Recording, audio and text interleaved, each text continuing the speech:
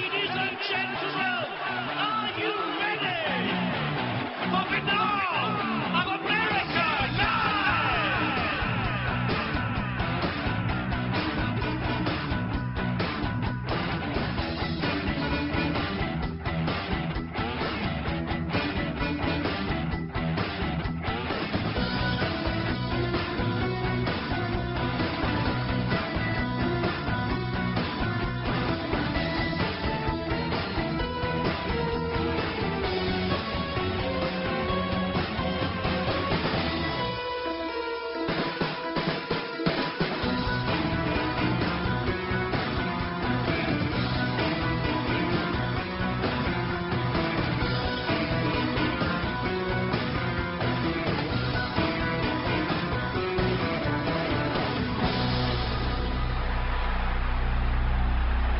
And now, ladies and gentlemen, Banal of America Audio with your host, Tim Banal.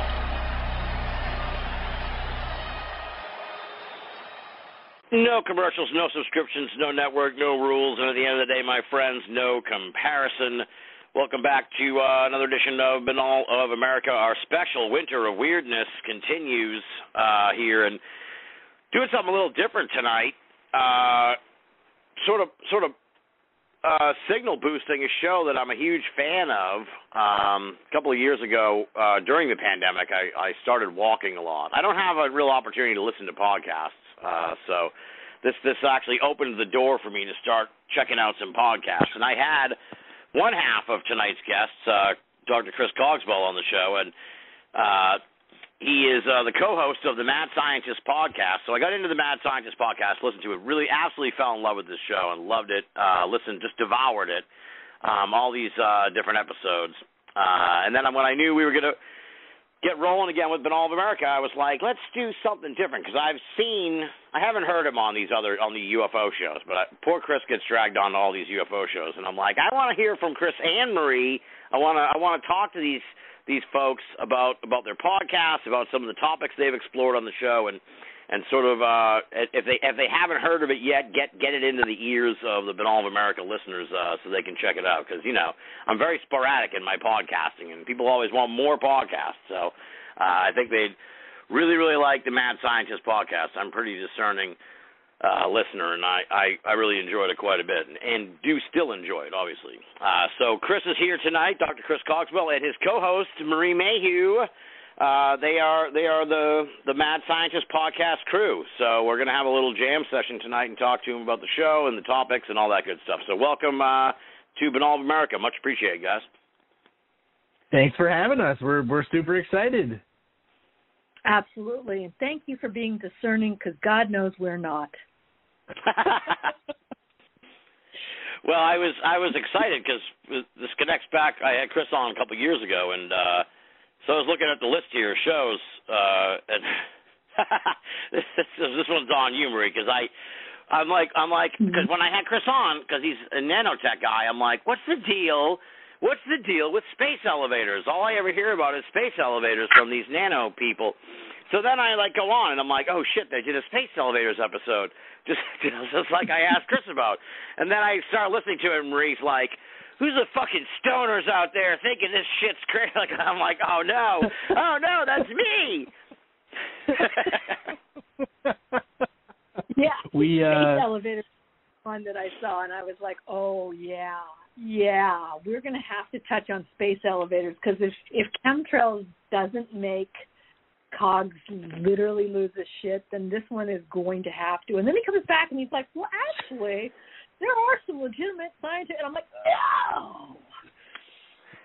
There are definitely every couple episodes, I'd say, one that usually Marie can peg me pretty well. She's like, I know what Chris is going to think about this, and he's going to, his hair is going to be falling out by the end of the episode.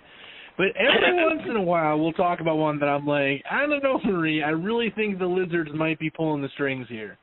Like, this really might full on be just craziness. So, but yeah, man, it's, oh god, the space elevators is such a funny thing too, because you're like, so you were probably one of the first people to mention it really to me, but then I feel like it's one of the things that we get emails about it like all the time. People are like, "What's the deal with space elevators, man?"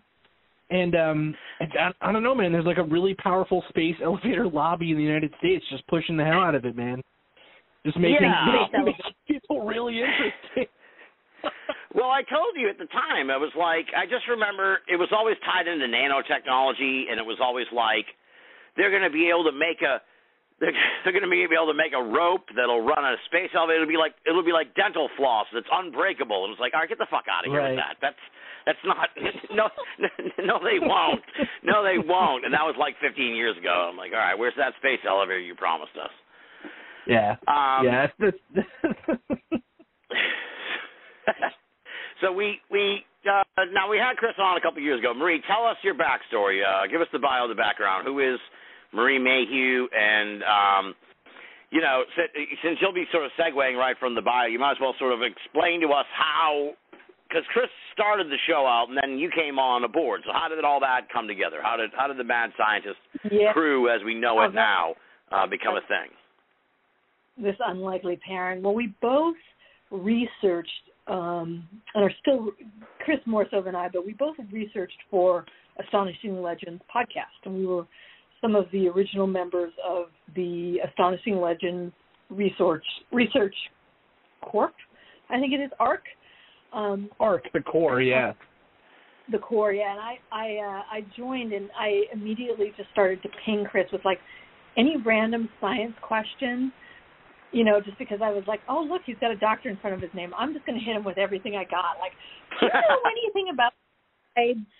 Or like, it was like just complete random stuff. And he was always like, hey, you know what? That's kind of, okay, I'll play. Like, what else? What else you got? And so we did that for a couple of years, and then, he was doing his own thing with Mad Scientist, and then he said, hey, I want to do kind of a round table, and I'd love to have you on. And I was like, wow, because I never really thought about going on to, actually anything besides research. And then we just sort of got into it, and we've been doing it for a number of years. I've got my own spin-off, which is Whatever Remains podcast. Which is, much more of a deep dive into certain topics. We did the Havana sonic weapon, which has come back up in the news, frequently ever since we released the episodes. Denver International Airport and the conspiracy theories around that. My personal favorite, which is a standalone episode on the origins of the song Irish Rover, as done by the Pogues and the Chieftains. Oh, wow. And most recently, we've been covering the Circleville Letter Writer, which is a famous case from Unsolved Mysteries, and it's about a 1970s letter writer who terrorized a small town in Ohio, and who seemingly knew all of their dark, deep secrets. And it went on for decades and decades, and it's sort of this urban legend that has grown out of control that I've been looking into and trying to wrap up that. And it's one of those ongoing series that you just keep digging and finding out more about.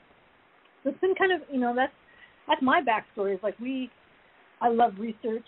I love doing the deep dive. I love going and finding the documents and digging into them, and I think it's just fascinating, how much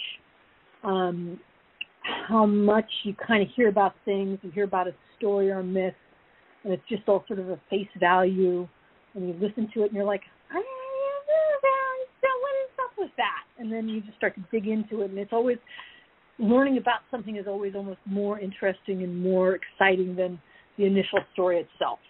And I think that's where Chris and I really jive, that, we both really love to dig into stuff and just, be like, I don't know if that's exactly what is the chupacabra?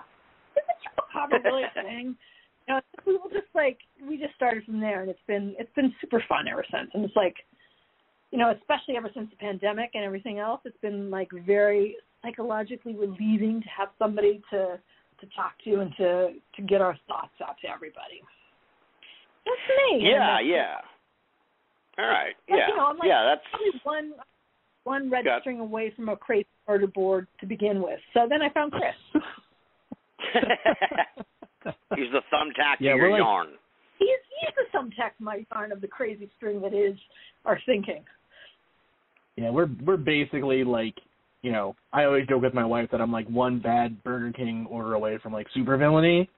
So it is definitely nice to have the man, podcasting is weird because it's like you start off doing it and just kind of thinking like it'd be a cool thing to do, and you think it's going to be a really interesting pastime, you know, and then suddenly people are like listening to you, you know, and I mean we're not even like we're not a huge show or anything, but it's just so, I don't know, it's very humbling and strange, and you know, it's just been a lot of fun, and it's always good to have, you know, I think I picked a really good co-host, frankly, because, you know, whenever I start veering off into crazy land or Marie starts veering off into, you know, different stuff that she wants to do or whatever, we're both really good about, I think, kind of keeping each other accountable to, you know, like, well, what was the point of the show initially? What were we really hoping to do with it? And just kind of staying on the, I don't know, man, just trying to stay true to what we initially hoped to do when we started the show and started working together. Yeah, what I like like, about he this... is really Go ahead, close Marie. to that lair, that volcano lair. He's really close to that, by the way. So this is good. This is more therapy. Like, if there's anyone out there I know be a supervillain, it's Cogs. I can see that, He was yeah. fine. I can see that. No offense, Dr. Cox. No, it's fine. Well, it's fine. that's what I like about the show is, several things, but you guys have great chemistry on there, and I love that you do these multi-episode arcs, these like really deep dives on stuff. It's you almost don't. Podcasting is strange in a way because it's like in this new media landscape, it's sort of podcasting has kind of replaced TV almost in a way. Like people binge watch TV now, but with podcasting, it's sort of still that week to week thing, which is kind of an interesting way of looking at it. And so for the folks who are listening tonight who haven't checked out the show yet, you can kind of, this is how I experienced it, you can go and sort of binge these episodes wherein you guys do like 4 or 5 episodes on the, like I want to talk to you about the Unabomber. Like that was probably my favorite series that you did. It was like 4.5 hours, something like that, of just going through the Unabomber's life from childhood to today or whatever, and just in incredible detail. It was really tremendous stuff. I was pretty much hooked on the show after that. I was like, what are the episodes can I look at? What are these? Just started like downloading like furiously after that. But really, really, yeah, love the way you guys do that. Thank you. Oh, yeah, thank we try to. I know I listened to a bunch of podcasts before I started the show, you know, and like we said, we started off, like we met each other doing research for Astonishing Legends. So when we, you know, if you listen to Astonishing Legends or if you listen to like Hardcore History or Serial or any of the shows that really, I guess, sort of inspired us to get started, you know, that's the format definitely that we're more interested in. But there's also, like, you know, definitely, I think there's a tendency a lot of the time for, you know, shows that cover these sorts of topics to either take themselves way too seriously, you know, or kind of dig really hard into, like, you know, crazy land. You know what I mean? Ted Kaczynski is Ted Kaczynski and the Unabomber is a great kind of example of that, because you have, you know, there's clear evidence that, like, he went through MK Ultra experimentation that seems to have really messed him up. You know, it's like a 1-to-1, it's like a straight line between, you know, Ted Kaczynski enters Harvard, a psychologically frail teenager, and then he leaves a hardened terrorist. You know, it's a pretty, you know, I mean, of course, you can't blame someone's criminality on like one event or whatever. You know, it's, the world isn't Batman, but at the same time, it's definitely one of those cases where people who maybe believe in say more like conspiratorial things or believe in more things outside of maybe the realm of what we'd call like academic history or accepted science or whatever, that's like a case where you can really point to and be like, man, but like this time they kind of have a point, right? Like, you know, he was experimented on unethically. All these experiments really happened. You know, there's something like real to this story that's interesting. And so when we try to dig into these episodes and we try to dig into these topics, we try pretty hard to keep ourselves grounded in the truth and in reality, but also, you know, I mean, give the devil his due. You know what I mean? Like, Ted Kaczynski was a victim of MK Ultra. That is just the fact of the matter. You know, it's not a I don't know. Right. I don't really know how else to describe it. It's just like, you know, he was.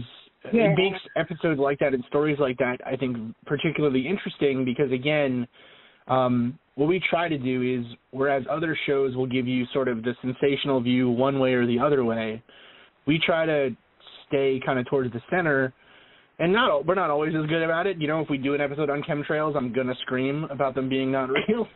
But, you know, we try to kind of try to edge that line and, again, try to give people facts and, you know, the kind of analysis and, like, history that we would find interesting. Yeah, and I think that you bring up, like, a good point with MK Ultra and Kaczynski. It's like, but also that was one point in his life, and, like, who was he before that? And kind of what is, you know, what could you find that were the total ingredients that made that man who he was or is?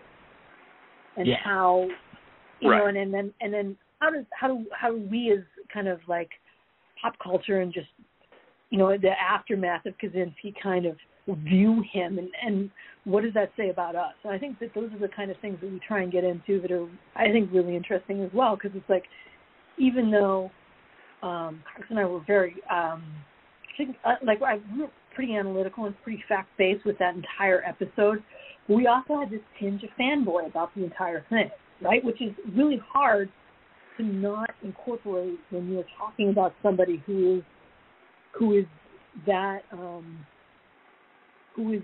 significant character, right? But I don't think that, but you know, it's not that it's right. It's not that it's good, and it's not that it's something that anyone out there listening should do. I'm just saying that it's one of those things that you're like, holy smokes, they would have never got this guy. He was making his own screws. Like, they would have never touched this guy had these things not happened. And to me, it's like that kind of reverence, though, is a weird reaction to something that is not necessarily good, which I think, you know, we kind of veer into philosophy and sort of that stuff as well. And to me, it's like those are the things that are really interesting to talk about and think about as well. Besides, like, hey, here's Ted Kaczynski, but like, what does he mean still to American culture? Yeah, it's hard not to look at someone like Marie said. We try really hard as well to sort of take our. I think a lot of shows in this sort of genre, especially, and the genre is sort of either, I guess we're a weird show. We hit the genres of like science, philosophy, and like the paranormal. Right. And so I think a lot of the time science shows, even I listen to like science shows, and I'm asleep in 10 minutes because it's like, you know, I need to be, you know, like, I'm not trying to listen to a reread of Encyclopedia Britannica. You know what I mean? Like, if I wanted to read a biology textbook, I read a biology textbook.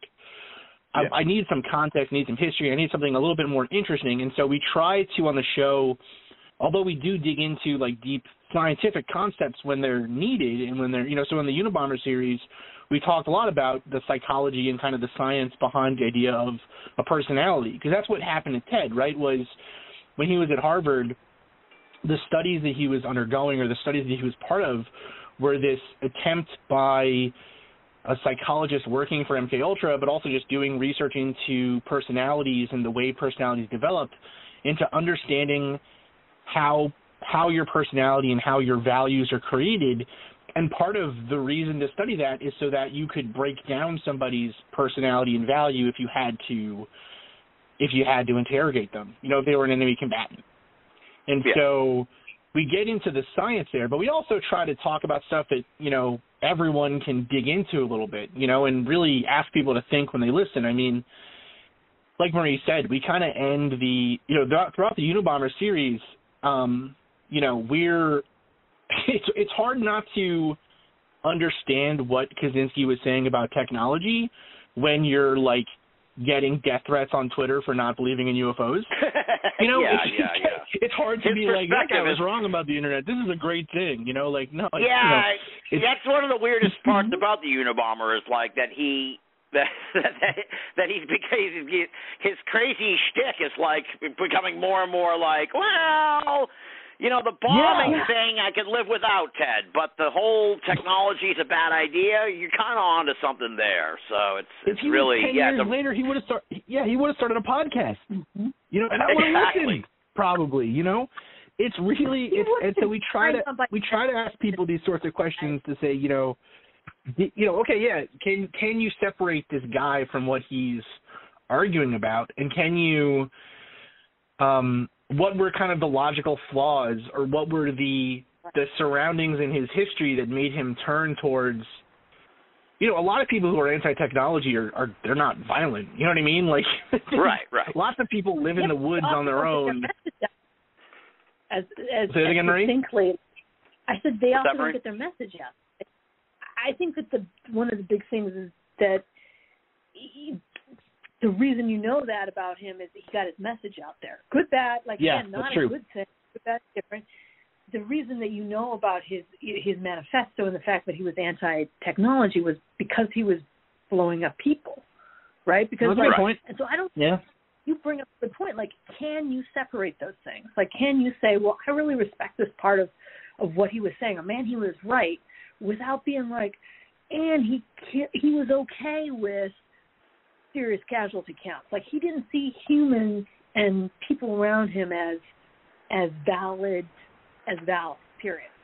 So, I mean, to me, it's like those are the sort of the questions are the most interesting, because it's like, yeah, of course, like, you can look at stuff now. I look at stuff now, I'm like, yeah, Facebook is fucking evil. There's no two ways about that, in my opinion. But, like, you know, to be able to get to that prognosis, you're almost like, well, we had to go through a failed election, like, you know, or, you know, like, we had to go a failed election. Oh my God, I'm reiterating the big lie. That's not what I mean. We had to go through a basic stage. You mean the 2016 election? I get what you're saying. We had to go through. Well, this was great, Tim. We're now canceled. We'll talk to you later. It's over. No. I think it's a really interesting, again, it's sort of that's another thing we harp on a lot on the show, and I realize, Tim, that you're like the interviewer, and we are just not letting you talk at all. No, that's fine. I've got all my shit. I've got all my shit loaded up. The interesting thing, I guess, about a lot of this stuff is there really are, you know, again, we come at it from this point of, like, if you're gonna have people like on TV saying that, oh, aliens are buzzing nuclear power plants that are gonna end the world or save the world, or if you have people like, you know, Alex Jones pushing boner pills or whatever and selling them to people, or real politicians believing kind of some of the crazy stuff that they say, that those figures say, you know, we try to take that stuff seriously then. Like, what is the logical conclusion, and what is the philosophical underpinning and the history and science behind the stuff that those people say? You know, because I think it's silly, and like Marie said, I don't think we realize that me and Marie have always felt that it wasn't silly, that it was serious and something to care about and be cautious of, you know. But I think for the rest of the world, and not you and not your listeners really, I mean, anyone who's been into this kind of subject for a long time knows that, like, there's a lot of support for this stuff, and sometimes it veers off into really weird territory, and, you know, it's not hard to, like, put the pieces together to where it can become actionable and sort of radicalized and whatever. But, you know, I don't think until really recently, for the vast majority of, say, policymakers and academics, did they think that, like, understanding and digging into and picking apart these arguments and seeing the history behind these sort of topics and ideas, I don't really think anyone thought that was important outside of a couple of small, departments of, like, philosophy or sociology or whatever at some universities, like 10 years ago, if we said that, like, we investigate conspiracy theories and, like, the paranormal and pseudoscience stuff from a scientific perspective, I think most people would have been like, that's insane. Why are you wasting your time with that? Today, people are like, oh my God, yeah, my uncle changed all the light bulbs in our house because he thinks that they're changing him into an effeminate soy boy or whatever. Today it's affecting people, and so suddenly it's an important thing. So it's interesting. Yeah. Well, all right, I got to jump in and talk now, Marie. Hold on. Okay, I'm sorry. Chris made me feel all self-conscious. Well, what I like about your show is you guys kind of come at things in a lot of ways the same way I do, even though my show's more rooted in the paranormal. But it's like I kind of, just my perspective on all this is just like, look, we have to deal with the reality that we're all trying to share here. So it's like that, to me, is sort of the guiding principle in a sense. So some of these other programs or people, I guess you could say, they live in a world where, like, this stuff that isn't part of the shared reality is part of their reality. So it's like there's aliens coming here. In their reality, there's aliens coming here. So it's like, look, we have to hold on to some kind of shared reality. So until we all agree there's aliens coming here, I just kind of put that to the side and say, well, people think maybe that's happening, but we got to stick with what we know. It's a pragmatic that's kind approach. Of what I like about your show. Yeah, no, I totally agree. I can't speak for Marie, but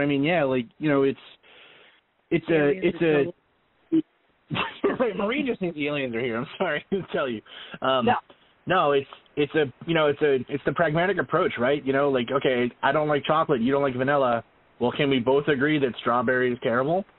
Or it's trying to find common ground and consensus to move forward in a way that's useful for the most people. It's kind of a skill that we've I think lost in a lot of ways, because I think the stuff that we've been arguing about as a just kind of as a society and as a people, we've really ratcheted up to 11. It's no longer like longer that I disagree with you about politics or whatever. It's like you are you're like a demon worshiping person who eats babies, and you are you're like a mini, what's the word? You're like an inquisitionist waiting to steal all my freedoms.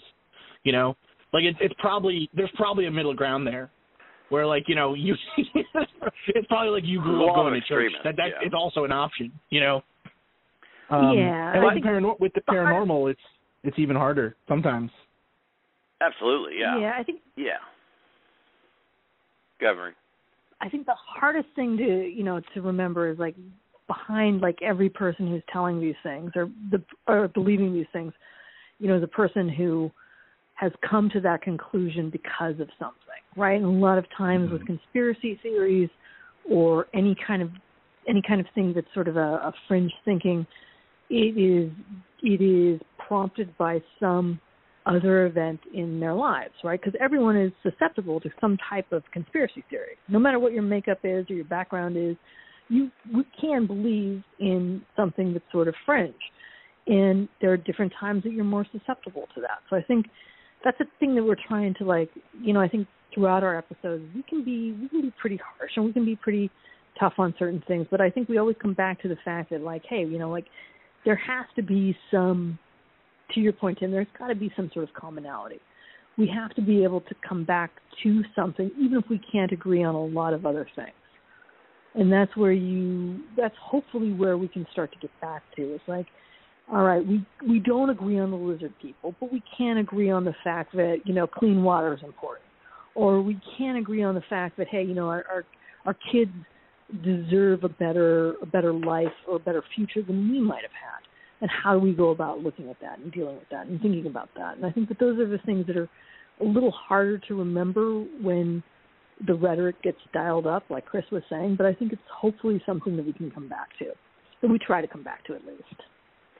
Yeah, we really try hard to say, you know, even if we don't believe something that someone else believes, and we just touched on this in our newest series. We're talking about, you know, ethics, and we did a whole first episode for this new season on the kind of ethical fallacies around science and scientism. Like, you know, just because science says something is a certain way doesn't mean that it's ethical or it's necessary that we act that way, you know?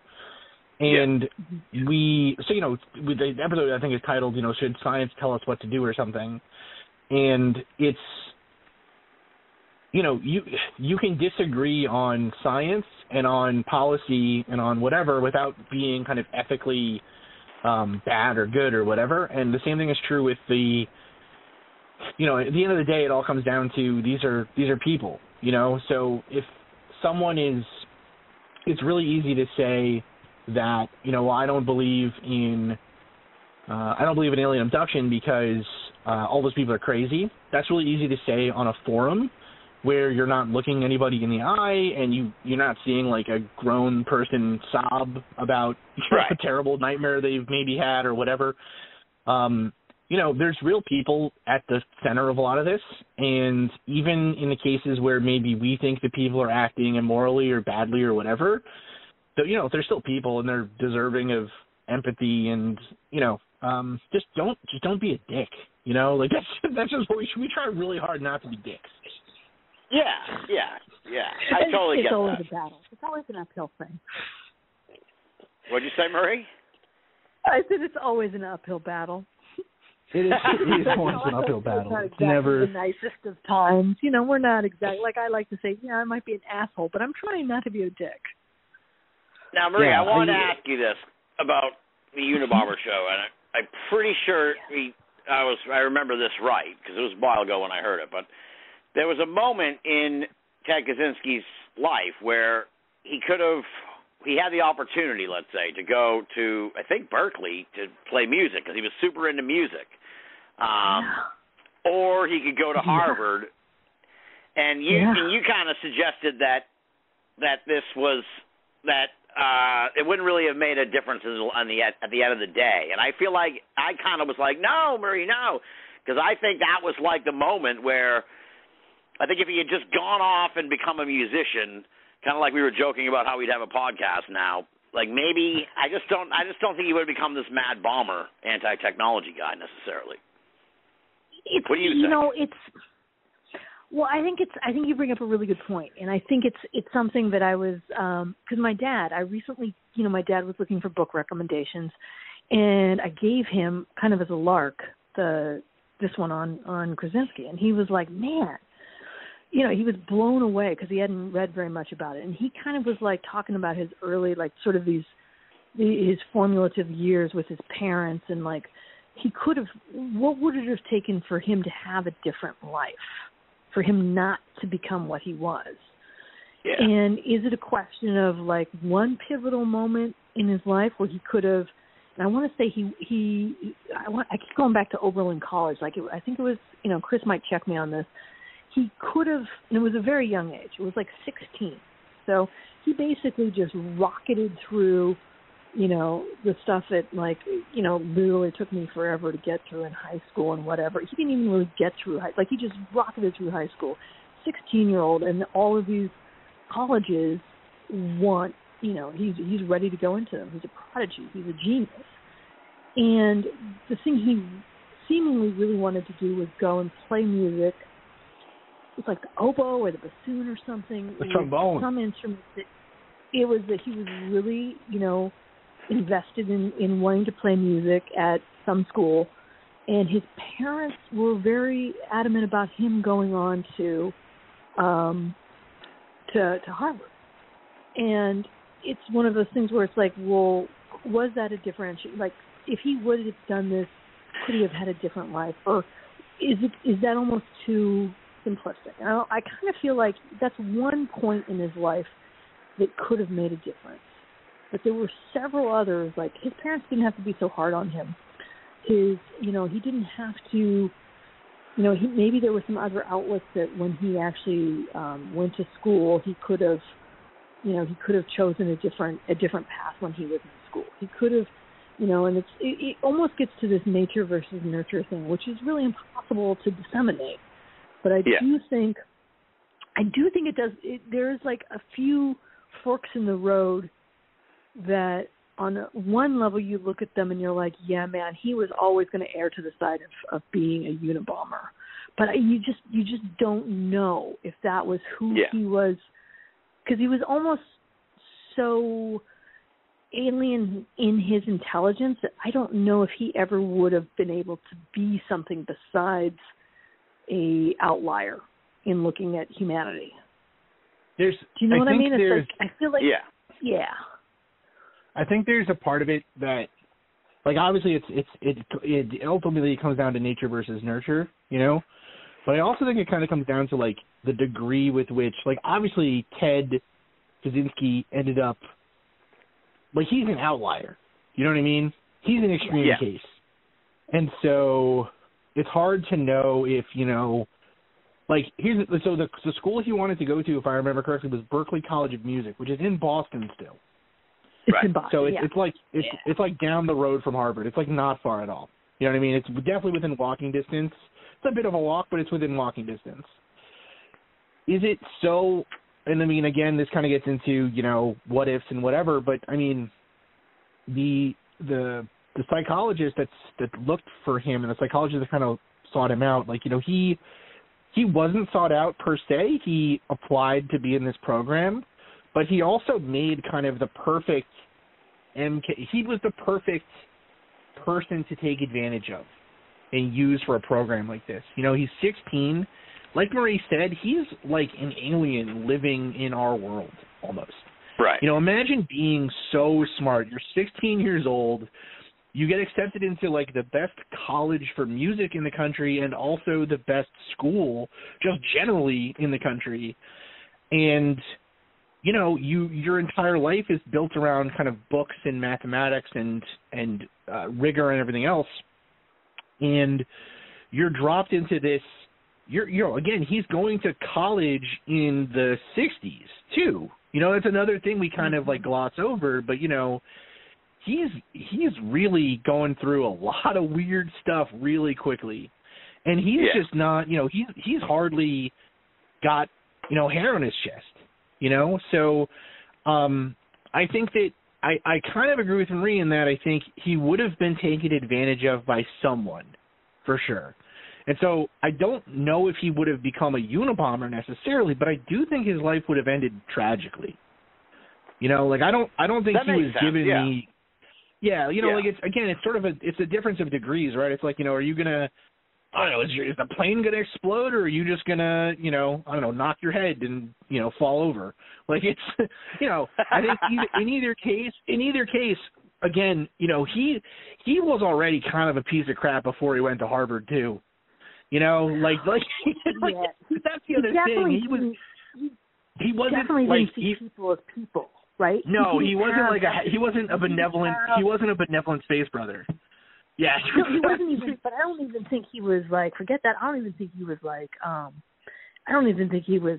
I think he was definitely a sociopath. Like there was definitely things in him that were just not there. Like he couldn't recognize human emotion, or necessarily, or he couldn't register the value of other people, right? And so it's like I think if you take that and you take someone who is emotionally, and physically and just everything immature, like a 16-year-old, and basically thrust them into a university, I think that it is definitely not a good combination across the board.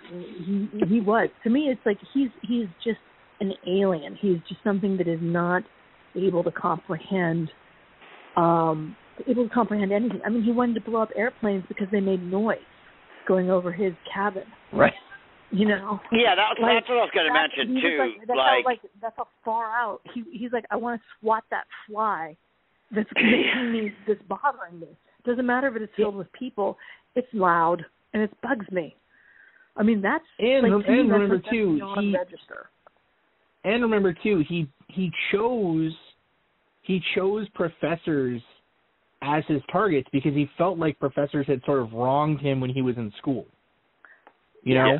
So that's the other thing too. Like, okay, yeah, maybe he doesn't become the Unabomber. He doesn't attack, like, you know, he doesn't shoot up or bomb, you know, a university or whatever. But Ted Kaczynski going off and, I don't know, getting fired from his first teaching job at an elementary school and then deciding he's going to shoot up elementary school teachers. You know, like that's the thing. It's sort of it's like the snap judgment or the snap reaction, I guess, to say, or it's not really a snap judgment, but there's certain lines that most people wouldn't cross. You know what I mean? Regardless of your upbringing or whatever. Yeah. And well, he just kind of never had those. Right. Yeah. There's 2 points there. Yeah, where it's kind of like you, and I'm going to let you jump in here, Maria, after this. But there's 2 ideas here where it's like, yeah, maybe he would have gone off and been a musician if he had taken that path, but he could have ended up being like Ted Kaczynski, the fucking serial killer trombonist. And it would have been like, oh, it turns out, you know, it's that guy, that guy, the trombonist? Yeah, he's been murdering prostitutes for like 5-10 years, and they just caught him or whatever. So it's like, you know, something would have maybe caused him to go over kind of what you're saying. I was thinking to myself as we were talking about this, Chris, where it's like, I'm sure someone kind of posed this question to me. You want to be like, dude, what's with the bombs? Like, what makes you think this is a good fucking idea? Like, you're a genius.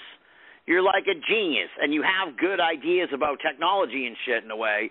But like, this is the stupidest fucking thing, you know, and morally reprehensible. Like, I get that you don't, I get that you don't see people as anything other than ants beneath your feet. But like, still, dude, don't you understand that you're an idiot for fucking doing it this way in the first place? So yeah, like ants made you so mad that you fell in the river, you idiot. You know what I mean? Like, yeah, it's you know, well, it's interesting. We do talk about it a little bit on the episode, and we didn't get like deep into it because again, we're not psychologists.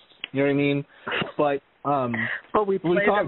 Thank God, because thank God we're not psychologists. But there is like kind of there's a pattern in a psychology to bombers, you know, to people who decide to become people who leave bombs behind and everything else. And you can kind of think about it like it's sort of armchair psychology, right? But, you know, a bomb is kind of a very impersonal way of killing somebody, you know? It feels kind of impersonal. Chris. Say that again, Nashville bomber was totally different. That's what was weird about that one. You know what's interesting is we actually, it's funny, we have an episode on profilers too, because that's all pseudoscientific ridiculousness. But you know, I guess it sort of really depends, because at the same time I'm thinking to myself, you know, on the one hand you think of a bomb as being very unemotional and kind of separated, but at the same time think about how much time it takes to like meticulously, lovingly make a bomb. You know what I mean?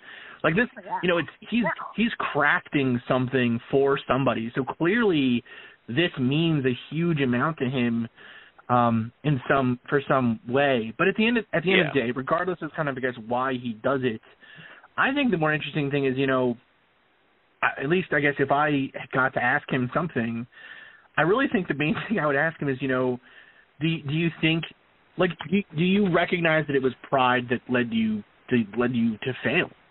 You know, because at the end of the day, it was really his, you know, we all have that person in our life who makes a point to like do something or say something to be different than everyone else, right? Like, you know, I'm thinking like the guy who, you know, the guy who wears a beret, or like, you know what I mean? All right. We all know that guy that wears the beret, and he was. Yeah, well, he was that guy, though. You know, he went out of his way to be, like, purposefully obstinate and just kind of a jerk. So, like, you know, when he would use a phrase, he would purposely go back and use, like, the archaic version of the phrase. And, you know, that's what got him caught, right, was have your cake and eat it.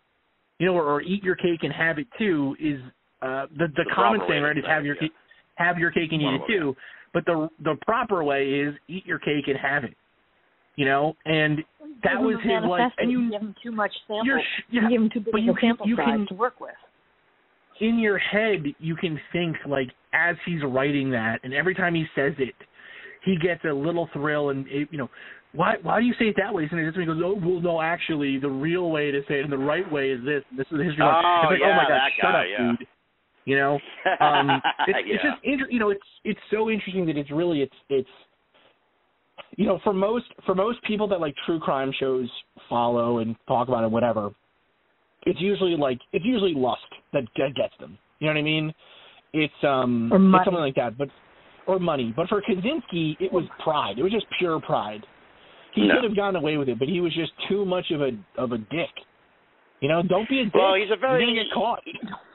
It's a very, very unique case. I think that's like Murray was saying earlier. It's like you almost kind of stop yourself because you don't want to be like not really a fan of the Unabomber, but it's like I'm a fan of the Unabomber case because it's so fucking weird and it's like so Shakespearean.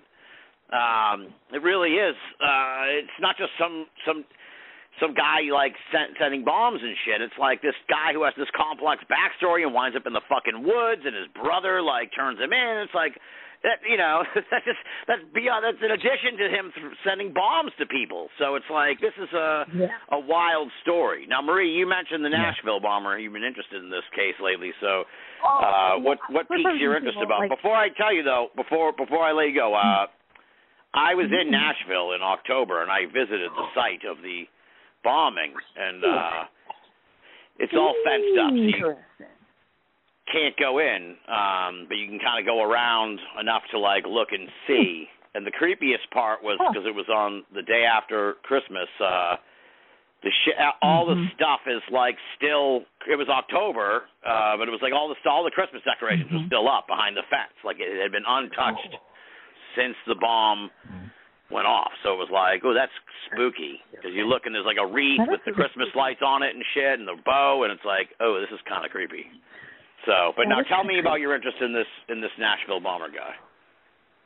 I think just to close on to Kaczynski, I think what's more interesting, or as interesting to me, is that you find this sort of pathos in it and saying, hey, if he only, right? So it's sort of like you register this emotion or the idea of a choice or the idea of empathy. Like if he could have just done this, he might not have done that, right? And you're like, what frustrates me is like, why the hell did you have to do that? And I think that what's weird is, or not weird, but what would be weird to Kaczynski is that wasn't like, I don't even think he has that language. Like he doesn't even have the same operating system as us. But then you look at somebody like the Nashville bomber, and the Nashville bomber was really different to me in a way when I saw it, because he decided to go with something that was, every bit as textbook as your serial bombers, and that I'm going to put something into a hugely populated area, and I want hypothetically mass casualties. I want big noise, mass casualties, going to be on the news. And he gives them all warnings, right? He gives them plenty of time to evacuate and then blows himself up, which is this real counter to kind of all of, any other kind of large bombing event that you've seen. You didn't even look at sort of the personalities at Ruby Ridge or Waco, or like the mentality behind kind of what we have to do to make a point. You have to make a point by taking lives, or you look at the Oklahoma bombing, which again is the same thing. I'm gonna take out a very public place, and I'm gonna make as big of an impact and as big of a body count as I possibly can. And then you have this guy playing Petula Clark downtown, waking people up in the middle of the night to get them out of there, to blow it up. And to me, it's like there's just something still really weird about that I don't think that they've ever fully resolved. Like, why did he do that? Like, why not just go down and was his target even the AT&T building? They've never even really established, like, why there? Why him? Why would you do that? Like there hasn't been much follow up to it. So to me, it's just sort of this. I was watching it on the news, and I'm like, it's just so weird. Like it's such an anomaly when you look at kind of all of the other, kind of famous big, kind of the recipe of doing this and doing this successfully and getting in the news and being the Krasinski-esque bomber. That wasn't any of this.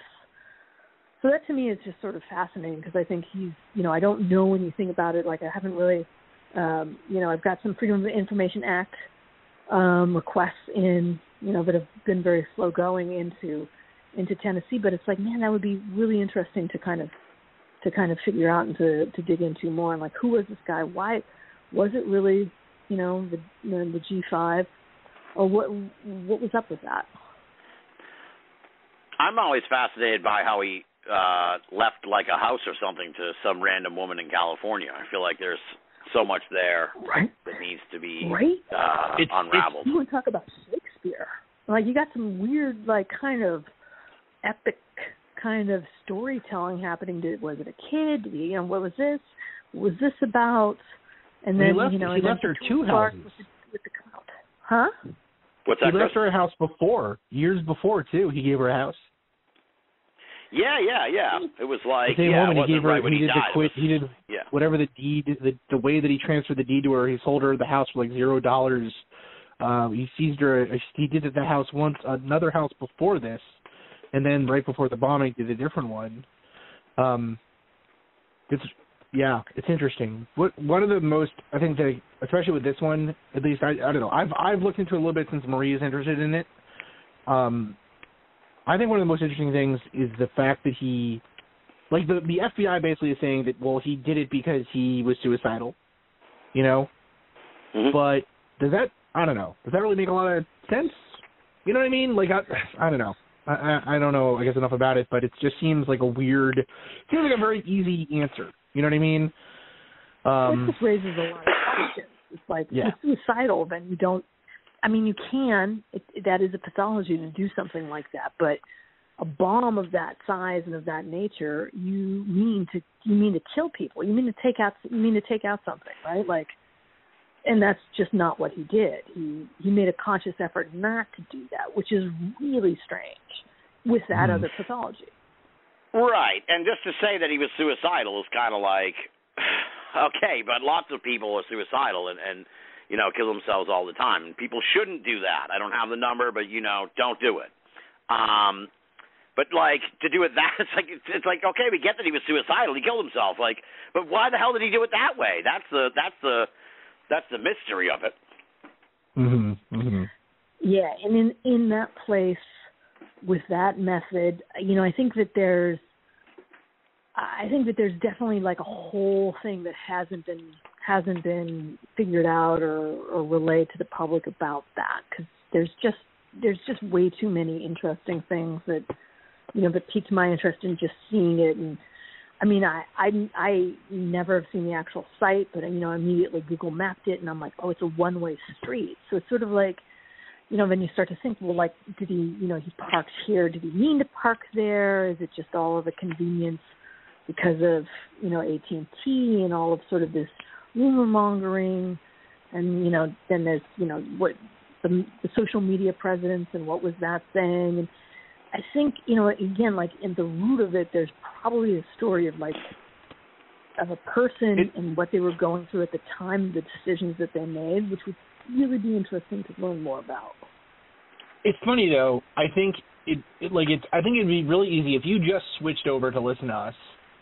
I think it'd be really easy to think or hear in what we're saying kind of like pre-conspiracy thoughts, right? Like, oh, this doesn't add up, and what was he really doing it for, and whatever. And we actually literally are about to release an episode on kind of conspiracy thought around the Denver International Airport, and we're kind of using a story that we know a lot about, and the listeners already know quite a bit about, to kind of dig into deeper kind of ideas and stories about conspiracy theory and how they grow and some of the thoughts around them, like academically and all this other stuff. But what I think is really interesting is, at the end of the day, like, the most likely explanation is that the guy was just sort of a piece of crap who hated AT&T. Right? Like you know, that is a completely viable option, and probably is what is true, you know, but still I guess I just want to reiterate, like, the part of it that's interesting is the human element to it, you know? Right. Like, what, yeah, like, okay, that guy could be a piece of crap and whatever, and so, you know, pieces of crap decide to do crappy things. That's not really a news story. But, like, what drove him to do that? You know, clearly, AT&T, his family seems to have had history with. He worked there previously and had a vendetta against them or whatever. Like, there's more to that part of the story that's very interesting. And I think at the end of the day, and actually it's funny, Marie and I was just listening back to the episode because we do, like, a spot check before we release, you know, for any, like, errant, I don't know, whatever, weird, I don't know. We just always listen for, like, quality control or whatever, right? But so I was listening back to the episode as I was playing video games this afternoon, and one of the things that we touch on is this idea of could, if this guy, if there had been an intervention in this person's life earlier, could you have stopped them? And it gets back to what we were talking about with Kaczynski too. You know, I think a lot of us like to think that I think for a lot of people, they get interested in stories about people like, say, Ted Kaczynski or serial killers or just true crime in general, because it's the background, the people, like, they're just real people, and they're living in towns like you live in, and, you know, you can see, like, people that you know, like Ted Kaczynski, like, I personally feel like I feel like if in another life we may have had a lot in common. Do you know what I mean? If he had not gone down this kind of route that he went down. And so it's hard not to, I guess, sort of personalize the people and everything else. And part of what you do with that then is think to yourself, you know, well, why am I not that way? Like, why am I not the kind of person that would do something terrible like this? You know, and you think to yourself, like, well, could there be things that could have been done for this person to make them change and everything else? I think at the end of the day, that's kind of what we're all looking for. And again, that is like the root good value that kind of, I think, starts for a lot of these cases sort of conspiracy theory, because we all want to, as much as this person is like a monster for doing what they did and terrible and whatever, you know, monster even is too strong a word. They're bad people, or they're people who chose a bad thing to do. But I think all of us want to think that people aren't bad, right? Like, no one is born monstrous or evil or whatever. They become that way through, you know, abuse or trauma or whatever. And so there must have been something we could do to stop them from acting this way. But sometimes, man, like this guy, again, it could just be he was, you know, sometimes you just got to get out of the way of the oncoming train, you know? Yeah, there's like nothing you can do. I would even kind of add to that and say, first of all, we don't do quality checks, okay? So that's But second of all, I think the question that I think resonates even more is like, are there bad people out there making bad choices? But, like, could I be that bad? Could there be a situation that I put myself that I come into contact with, that I become the thing that, you know, that I think is monstrous? And that to me is like kind of what resonates with this stuff more. Because, like you said, like, you know, in a different world, you and Kaczynski, you know, he would have been your peer at school, or he would have been, you know, working with you on some project. Well, in a different world, you wouldn't have been in the cabinet. You know, in a different world, like, that could have been you, or that could have been, and I think, you know, not this world, thankfully, but I think that's the thing. I'm one bad Whopper away. That is the thing. One bad Whopper, yeah. But I think that's true, one bad Whopper away. But I think that's the truth that kind of scares everybody. It's just like, it's in there somewhere. What does that look like, and how close do I want to look at that? And that's kind of like with true crime or with any of these things, it's a little scary. That's the kind of stuff that I think that really is what grounds people to it is not so much that they're ghouls that they like to look at, and it's an interesting thing to kind of examine, but it's almost more like I would sooner examine that than look in a mirror and examine me. Yeah.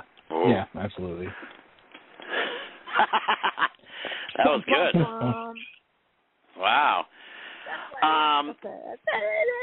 other do other light stuff. Like I said, we do a lot of fart jokes. There's a lot of fart jokes. We do a lot of pop culture references. Lots of pop culture references. That's what I like about, yeah. Well, like Christmas Day, you guys don't take yourself too seriously. I'll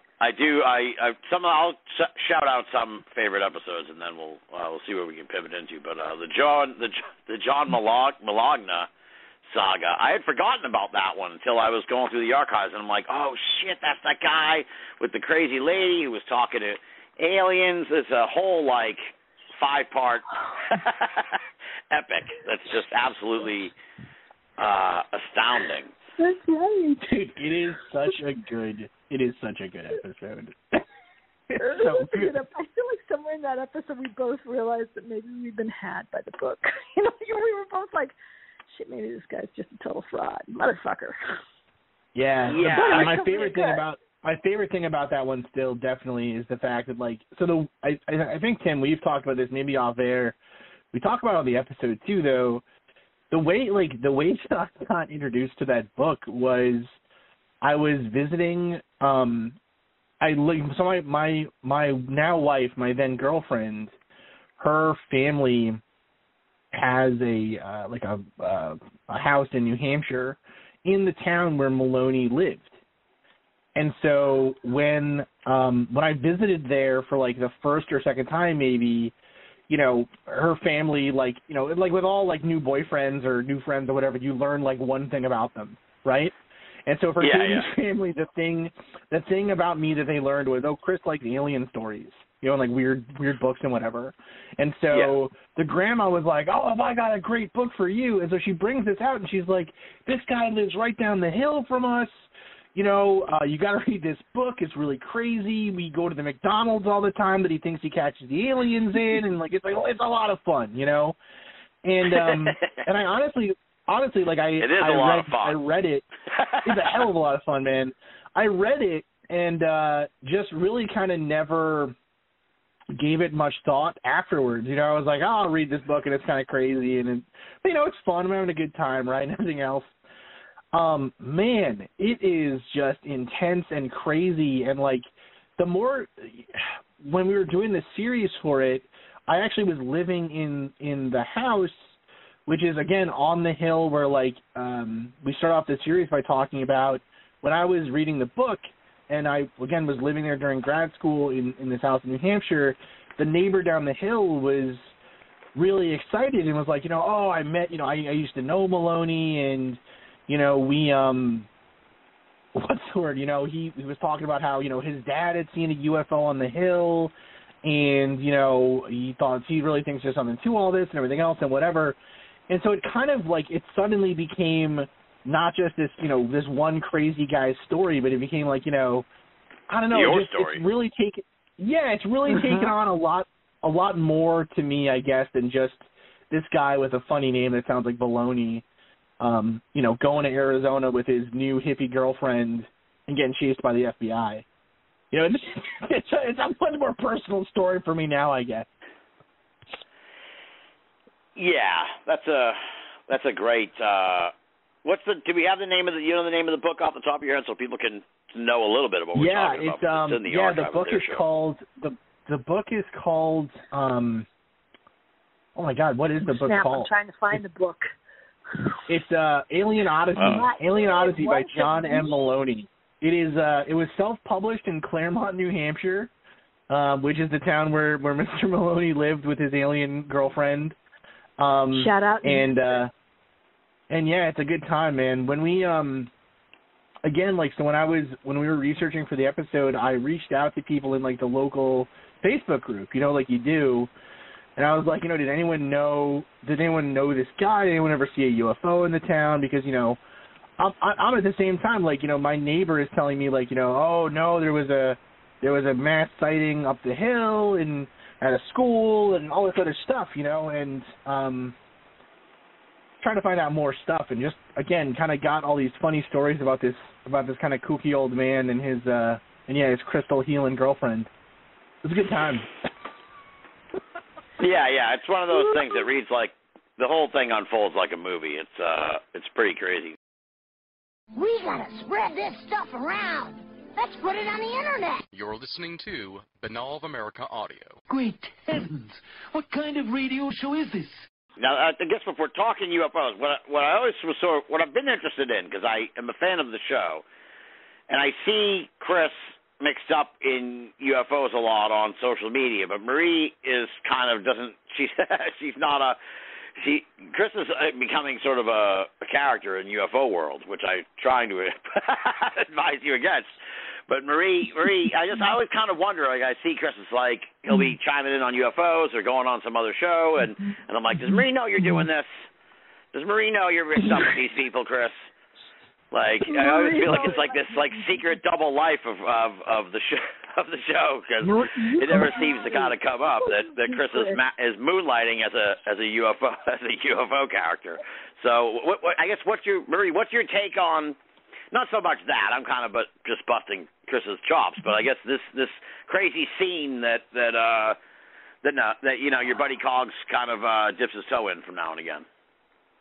Well, first of all, he gets the show in now and again. Well, first of all, like I gotta say, you know, and this isn't blowing sunshine up Chris's ass, but he is one of the smartest guys that I've met. Like, he is legit smart. And so when he applies his knowledge to something, or when he's like questioning something, you know, I'm like, I pay attention to it, because again, like, I think he thinks about things in a certain way. He asks questions, and he's really smart about stuff. And he's got this interest in UFOs. So I think whenever he's gone into some kind of, you know, subgenre within the UFO community, or has been, you know, trying to, you know, work within that, I've always felt like, well, he's taking his scientific knowledge, he's taking who he is as a person and as a scientist, and trying to apply that to find out what the hell's really going on. Like, do I, Marie Mayhew, you know, what do I think about UFOs, or what do I know about them? Like, I don't know, man. Maybe weirder things have happened, but I think that you really have to be.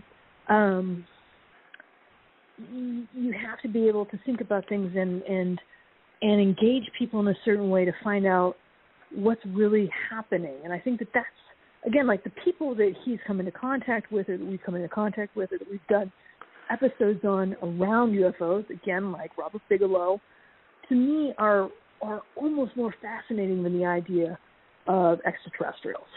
Because it's man, you have these people who are hugely invested in this idea, or these organizations that carry so much other baggage with them, or believe in certain things, and you know, and get in their own way with this stuff sometimes. What's up with that? But Cogs, it's like, anytime that Cogs, first of all, I've got his back. I'm his J to the Silent Bob that is Cogs. So I am going to get his back no matter what. Whatever Twitter fight with any kind of wackadoodle he's going to find, I'm going to get his back on it. But I think that, you know, he always is thinking about that stuff, and he's always, you know, what's interesting is it's like, you know, like I said, I've never seen one. Maybe it's, you know, perhaps, right? And like, we're both like, man, that would be cool. Like, I wonder what's up there. I wonder what's going on with that. But it's sort of like we've never dismissed it, or dismissed people that have had that experience. But at the same time, you know, I can say I haven't, and maybe that's why I'm in the position I'm in about talking about it, not experiencing it. I don't know. It is fascinating. And then I just kind of giggle, because I'm like, oh, dang it, there he goes.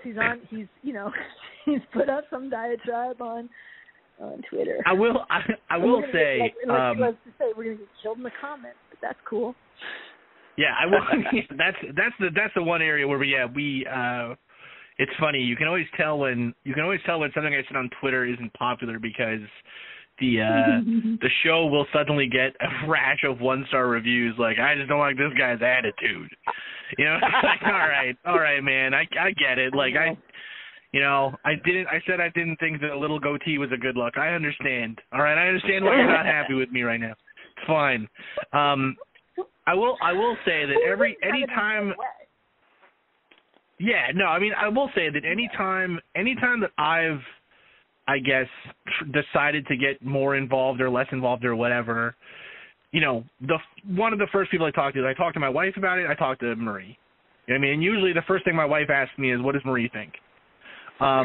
You know, because I mean, it's really like it's a weird, it's just a weird kind of field of it's a weird field to be even just tangentially related to. You know, I mean, I don't really consider myself to be like, I guess I consider myself almost more to be like I don't know, an outside figure, I guess, and maybe that's hopeful on my part to say that I'm outside of the fray at this point still. But, you know,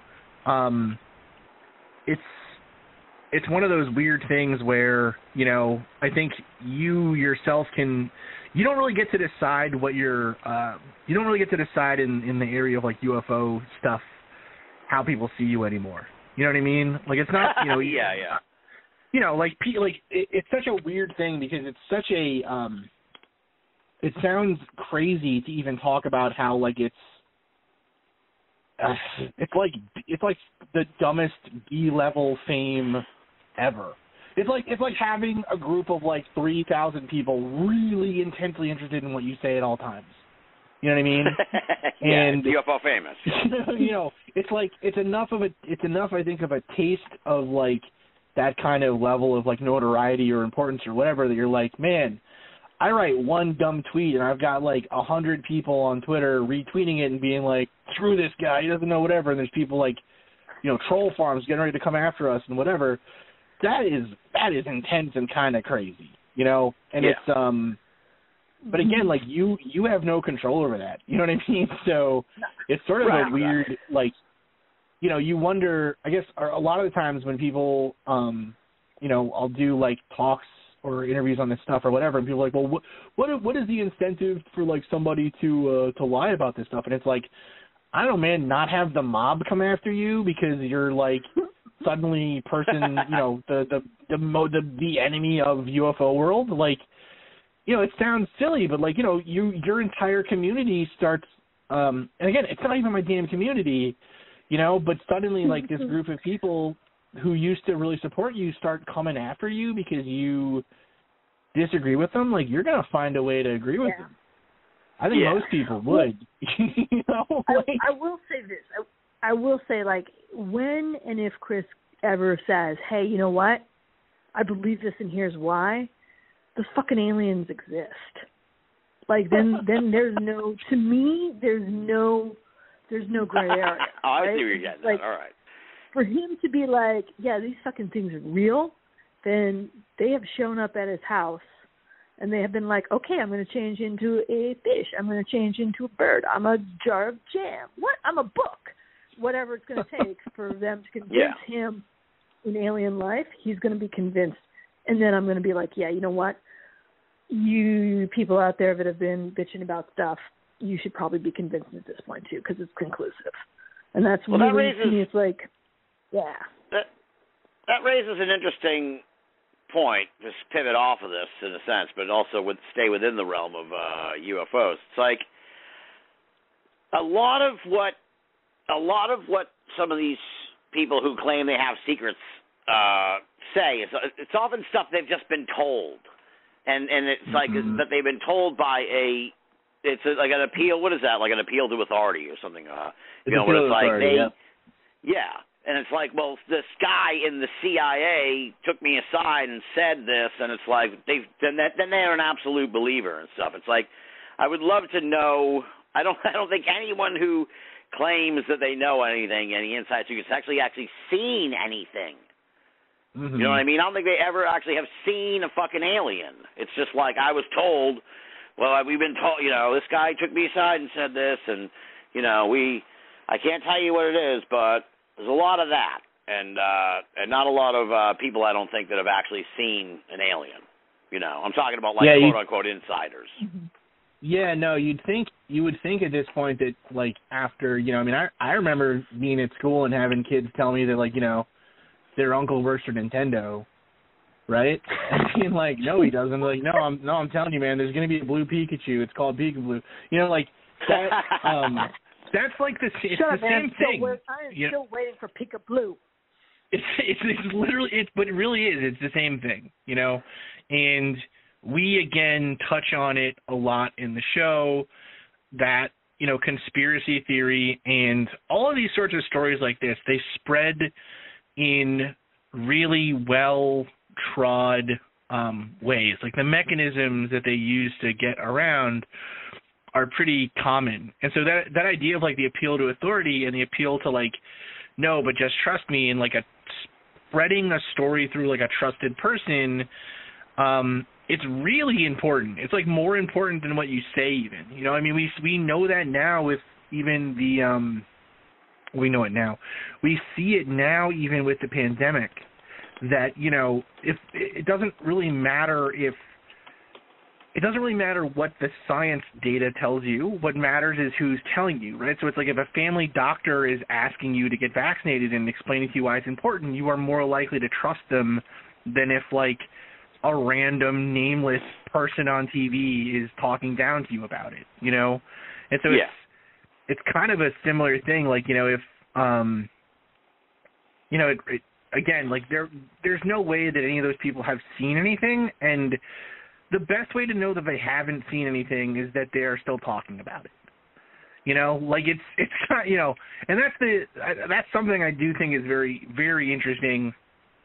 You know, I mean, the older I've gotten, the more I've been kind of involved in any of these fields of like, you know, conspiracies, pseudoscience, whatever, you know, light is the best disinfectant. And so, you know, if those like people or those figures want to be taken seriously as like government insiders or people that people should trust with information like this or whatever, they kind of, you know, you need to put up or shut up eventually. And I think for a lot of people, like, UFOs are an interesting thing that a lot of people kind of partially believe in.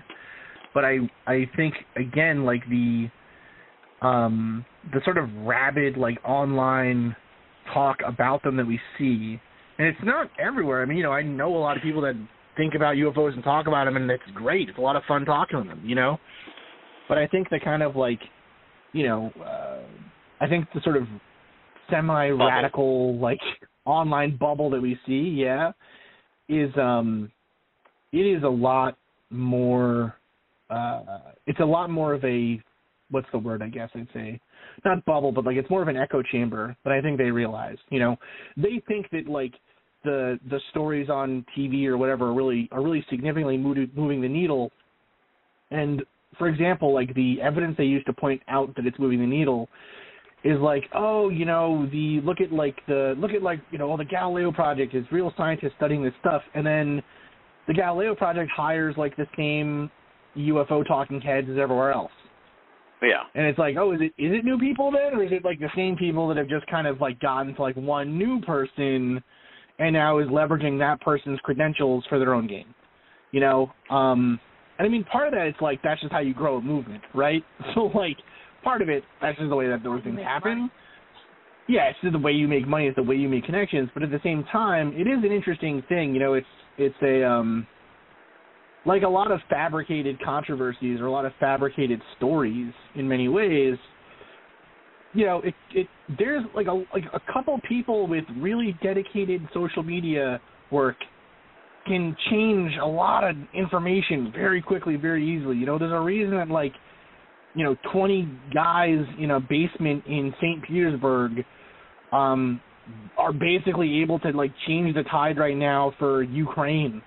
You know what I mean? Because they're able to like send the right or the wrong propaganda out. Like propaganda is powerful, man. Like we act like it isn't, but propaganda is powerful, and humans have never been able to send out their own propaganda before in this same kind of way as social media. You know? Yeah, this social media has changed a whole bunch of Yeah, it's a crazy. whole bunch of stuff. You know, I think like honestly, it's crazy, but like I don't know if you get this in like the world of like, you know, internet, like radio or whatever, but like in the podcasting realm, I think honestly the biggest like example of this, and honestly it kind of comes down to, again, a lot of these UFO people, like someone I think they follow very closely, even if they may not, you know, agree with every crazy thing the person said. But like L. Ron Hubbard, right? Like fake it till you make it. That kind of idea of, you know, the narrative is more important than the truth, right? Like, you know, just saying you're successful is enough to make you seem successful. You know, go onto a Facebook group about like podcasting, and every day there's somebody like, well, how do I get to 1,000 listeners or whatever? And there is a no-name person being like, I'm a podcast consultant. I'll get you to 1,000 listeners. You know, that's like, it, you know, people are trying to scam you all the damn time, man. Like, it's not just in the world of UFOs or the paranormal or whatever. Yeah, people like it's about exactly being able to make a dime off of it. Yeah. Anyways, so I do ask Marie if I should. And I'm just like, okay. Yeah. Well, I didn't want to get too deep into fun. Don't join a cult. Into the exactly. Well, that's why I keep an eye on you in the UFO realm, Cogs. You got to. As my only word of caution is that I always say, if you get mixed up in the UFO circus, after a while you just end up as one of the clowns. So it just seems like everybody who, you know, definitely everybody true. Makes it like they're full time. I'm a UFO expert kind of thing. Now you guys did a show on time travel. Go ahead, Marie.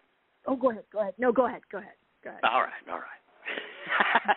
I'm not the greatest at these 3 guest shows, but I have 2 guests and me, so I try my best. And we have a little crosstalk, but I think we're doing all right with Marie's phone. Oh, we're doing great. I think we're doing great. We're doing awesome. So you guys did a show on time travel. Now, I do kind of like Marie was joking about where I was giving Marie grief about the thing where it's like sort of stoner questions, but like, do we know? I kind of keep it very basic. Do we know when people first started talking about time travel? Like, when did this first come up? Do we know that? Yeah, like when the first like idea of time travel is like a narrative. So, yeah, we do. So time travel is like a narrative. Time travel is a concept, I guess. Really goes back to mythology in many ways. You know, I mean, if we look at, say, like, even in the Bible, right, the book of Revelation is a time travel story, right, because it shows the end of the world. So it shows time in the future that someone is being able to see. That's true, yeah. A lot of early versions of time travel stories talk about being able to see the future but not travel through it. Yeah. So it's like it's an important difference in that, you know, you can't change anything. You can't really go back to the past and change things, but you can see what is happening in the future and maybe see past events as well, but it's limited to like a vision of the past. The idea of like traveling to the past kind of comes about with the idea of time. It kind of changes the way we view time. Like, we view time as like a place, as opposed to just as a state of being. It's a hard difference in explaining it, but it's kind of like, I don't know if anyone else remembers when you were a kid, like the first time that you were able to really cross like the major road or street in your area on your own, you know. Yeah. Or even like the first time you got a driver's license, the first time you drove anywhere yourself or got a bike. For me, that was like the first time that I really thought about my neighborhood and my environment around me as like a map, right? Like an area where the school is this far away and everything else. It's kind of the same shift in thinking that happens to time, and it comes about with science and kind of scientific study, but like the first narrative use of time travel is around the time of the story of like Rip Van Winkle. There were some previous stories before, but really like Rip Van Winkle, and then actually the story that really puts it in the modern view more than anything is The Time Machine by H.G. Wells, but also interestingly A Christmas Carol by Charles Dickens, where again you're able to like travel, or Scrooge travels to the past and future to see what his life was like and what it will be like. Yeah, some separate narrative. Yep.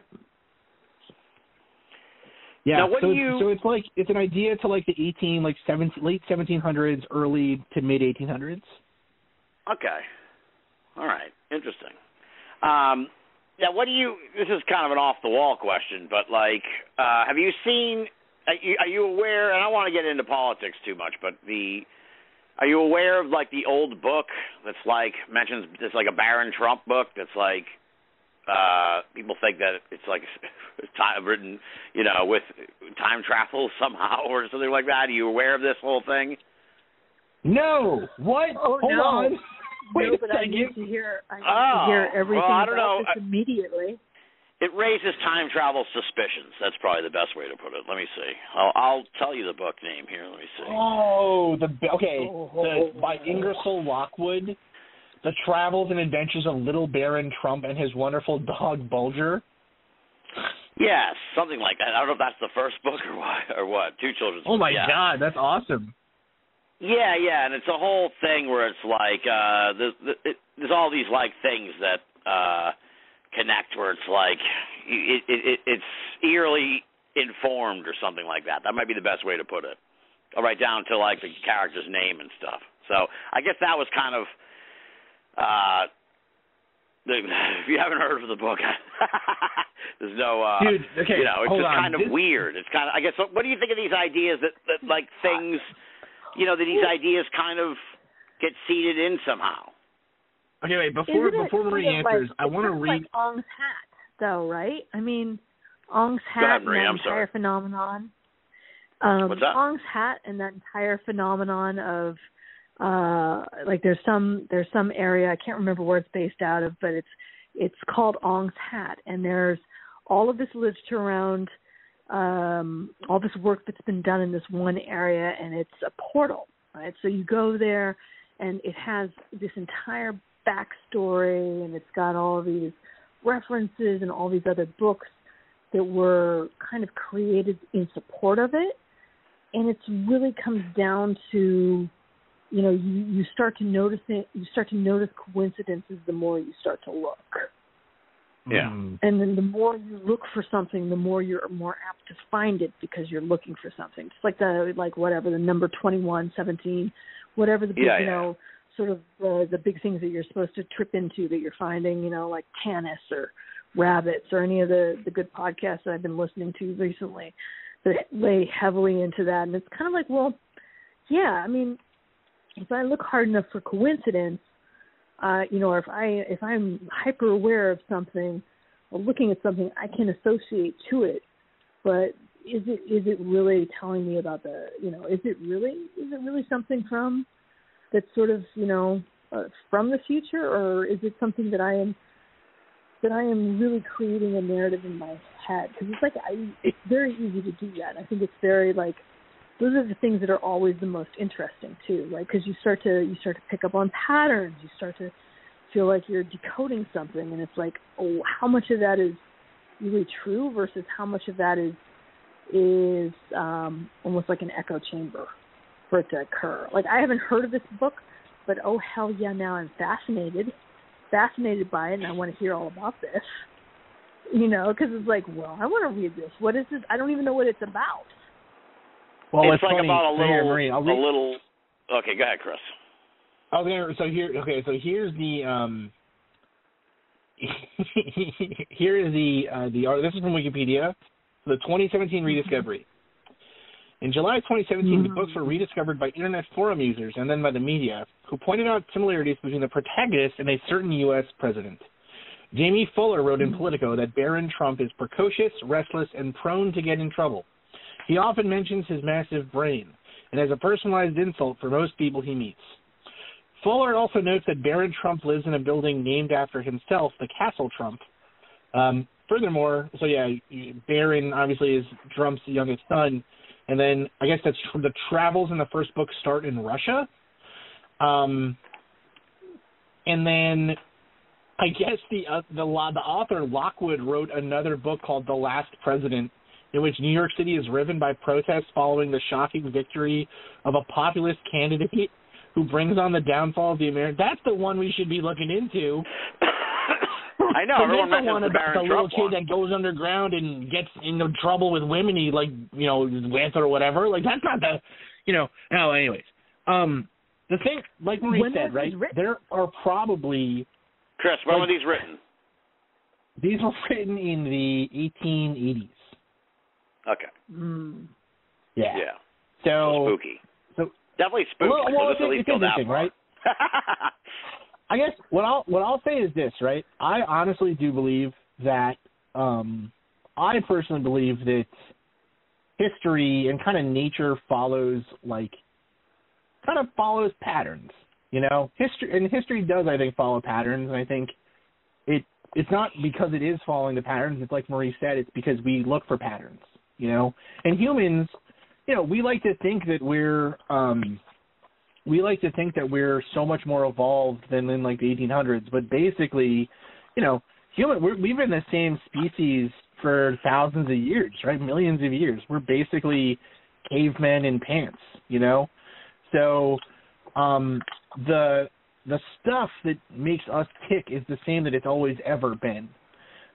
And so the idea that, sometimes the stories we tell come back around and look eerily similar, I think that's probably just because we're like, we have the same monkey brains we always did. You know what I mean? Sometimes. Well, I'm sure there's also a lot of other writings from that time that would be similar, right? If you brought up some other story, you could find. I was going to say that's the other thing. Parable in there. Yeah, that's the other thing too. Is I guess the other part of it that's interesting is, like Marie said, number one, it's funny, in the Wikipedia article here it says that this book was like written as part of a swell of like children's fantasy novels after Alice's Adventures in Wonderland became popular in the United States. And so there's like probably thousands of books like this that just never became popular because they never caught on. You know what I mean? And this one never caught on either. This one would have been thrown away if a couple of states voted slightly differently. You know what I mean? So it's always easy to it's always easy to find patterns, and again, like if this person really had a way to look into the future, or if we saw that like these sorts of things happened, it's like I remember after 9/11 happened, people were saying like, some guy online found a machine that uses entropy to determine when giant, great catastrophes are going to happen. And it's like, oh, great. So then why didn't he warn anybody? Yeah. Like that guy's a monster then, right? Like he didn't warn a single person, but hey, be careful. My machine is telling me that danger's close. You know what I mean? It's kind of the same thing with this. Like if the only way that your fortune telling or their ability to look into the future comes forward is in books that are like a little bit seem like they're satirical, written in the modern day about a president. That's like a terrible, I want a new superpower.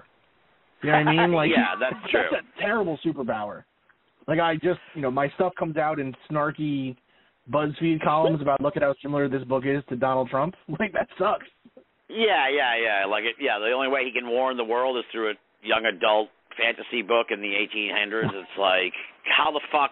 Dude, exactly. That's not a very effective means of getting the message. No, and that's when conspiracy starts to take over, right? Because then it's like, well, he had to say it this way because the Illuminati, and this is like a silly example of that. He's but like driven into the shadows, Chris. Driven by persecution and had to get the message out. But it's also like Chris, you said it was easy, and it may not be easy, but it is satisfying to be able to make those connections and those narrative leaps. Is satisfying, and I think that's the other reason that people love to do that, right? Is like decoding something, even if there's nothing there to decode, to make meaning, is something that we crave and we love to be able to do. I think a certain mindset especially loves to be able to do it. Whether it's some kid's book from the 1880s that may not have anything to do with anything, or anything like that. If we can derive some narrative out of it to fit a pattern that makes sense to us, it's something that people love doing. Yeah. And that's the other, I guess the other part about it I'll say too is like, what was a really popular like type of story kind of historically, and even still today really is rich kid goes on adventures, right? Like think about like Richie Rich and those sorts of stories, right? I mean, and the thing is too, like the parts of the Barron Trump book that are similar-ish to Donald Trump, I guess, if you look at them that way, there also are loads of parts that aren't, right? Barron Trump goes underground to look at weird hidden civilizations. I don't think Donald Trump has ever been underground. I mean, on the subway, maybe. The bunker. There's a lot of things in his book that when he hid in the bunker. When he hid in the bunker. That's true. That's true. He did. He hid in the bunker, and he called a bunch of important countries shithole countries. So really, where's right? My apologies. My apologies. The other part that's so funny about this too is again like, the book that he wrote about like the American president taking down America. He said that would happen in 1898. You know what I mean? So like this guy, he's not batting 1,000. Oh, geez. Yeah, but it is interesting though. I mean, it's still kind of it's a fun coincidence, Well, it's interesting too. Talking about that made me think of. I think we're all kind of around the same age. It's kind of amazing this thing that's come up, and it never was around before. It's kind of like what this Barron Trump story is, but different. And that's this whole Berenstein Bears thing, or the Mandela effect. Oh, yeah. It's like, where the fuck did that come from? And now it's a thing. It's like digital deja vu or something. Well, you know what's funny? It's actually, I had a, dude, there are things like that happen all the damn time, and you don't even, give it a second thought. I swear I remember, like things like not just the Mandela effect and everything else. That's super duper interesting, right? But like there are things that I swear I remember. Like, did you ever have PB Crisps? Yeah, I love PB Crisps. Yeah. All right, yeah. So by the time that those like stopped being produced, I think I would have been like, when did those stop being made? Right? Oh shit! I don't know. Like 20 years ago or something. I don't know. When I was probably in high school ish, I think. Yeah. So supposedly they were discontinued in like the 2000s-ish, right? Okay. But I remember those going like they're like things like that. Like I remember those going out of availability way earlier than that. You know what I mean? Because like with the right door coming off, I'm sitting I'm upstairs on my N64 with peanut butter on my lips, scratching my neck like, got any more PB Crisps, Dora? She's like, get away from there, spraying me with a water bottle. Like, no. Give me the crisps. Like stuff. I don't know why I brought that up. I clearly want peanut butter. But yeah, like the Bernstein Bears thing is very strange because that was one. Other Mandela effects things, like they never really like hit me. I was like, I don't, whatever. I never really had. I was too young to have any real thoughts about like Nelson Mandela.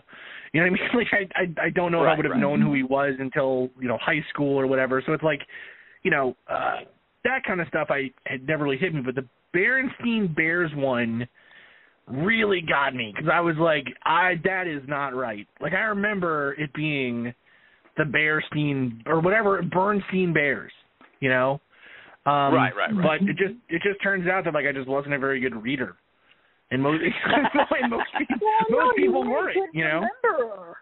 I mean, it comes back to faulty human memory. It's like how you can influence memory one way or the other. It's like you do remember it one way, but I think that's like the whole Mandela effect to me is like a real interesting. It's just an interesting exercise in like human memory and consciousness kind of in general. It's like, well, if you think it's this way, it might as well be that way because that's how you remember it. But that may not be even close to what it was in reality, right? Yeah. If it was spelled And I differently, or if Mandela didn't die in, South Africa, in a South African jail, then, like, well, and it's like, is that an alternate reality? Or maybe it's just that you didn't remember it correctly, which is just as interesting in my book. Well, it also I think really has like important effects, or I guess important implications for, again, like we're talking about, conspiracies and paranormal and UFOs and whatever. Like, again, a tremendous portion of the public, for whatever reason, believes and remembers a thing wrong, and it's a pretty insignificant thing, maybe, if you think about it, right? The name of these books, but that's still, like, that is a very interesting thing, and again, like, that is something that's easy to prove, right? Like, no, the books, like, we can go back in history and show that the books have always been called this, and you just were, your brain was making, again, like, an easy change, Yeah. Versus, like, saying that, imagine if the conspiracy was bigger than that, right? Like, no wonder it's easy for them to spread and be, just be out there everywhere. You know what I mean? And it's like, when people, again, say, like, well, do you think that so many people would just be, could so many people just be wrong about seeing a UFO or about seeing a ghost or whatever? And it's like, Bernstein Bears, man. You know what I mean? Like, yes, like, people are wrong about stuff in... For that, though, Chris. Say it again, What's that, Marie?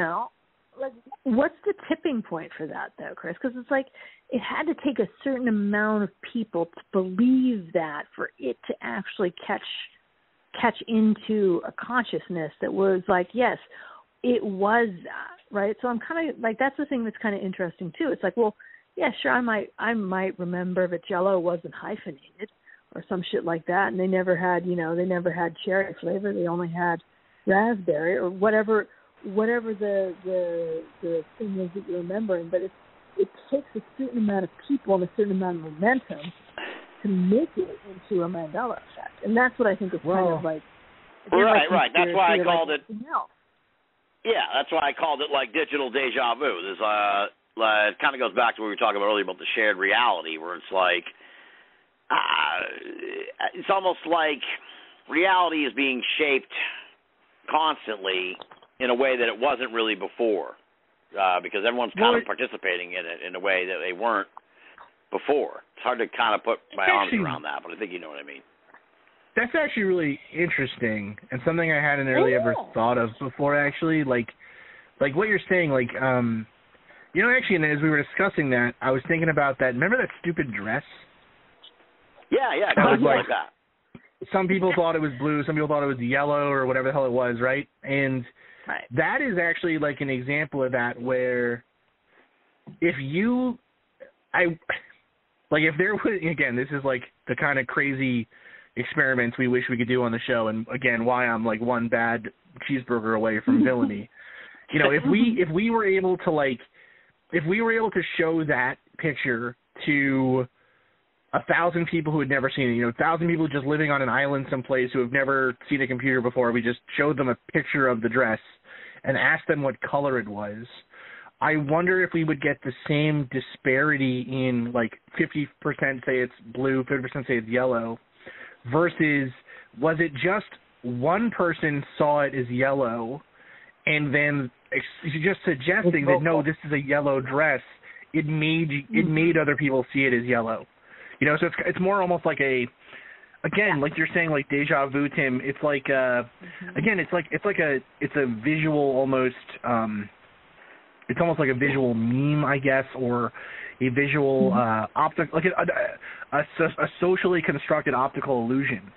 Yeah, and that's really, like, at the end of the day, a lot of this, right? Like with magic, the reason that like a magic trick works isn't always because it's because you are being socially conditioned by the magician to, like, we'll follow my hand over here, right?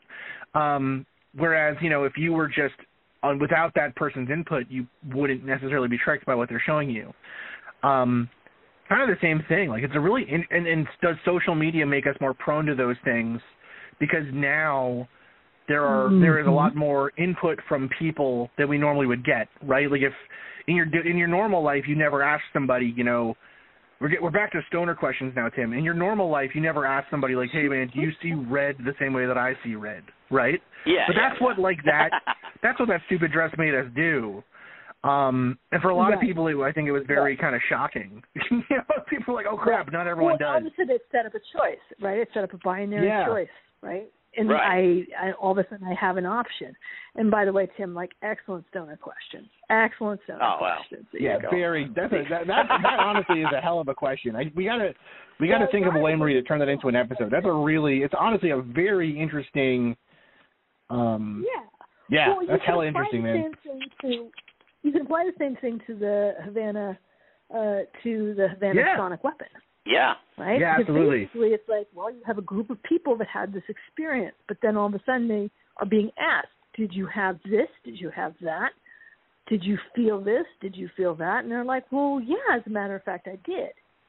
So you already have colored or influenced a group of people on what this thing could do or what happened to them without any kind of context, without any kind of scientific baseline to actually go on.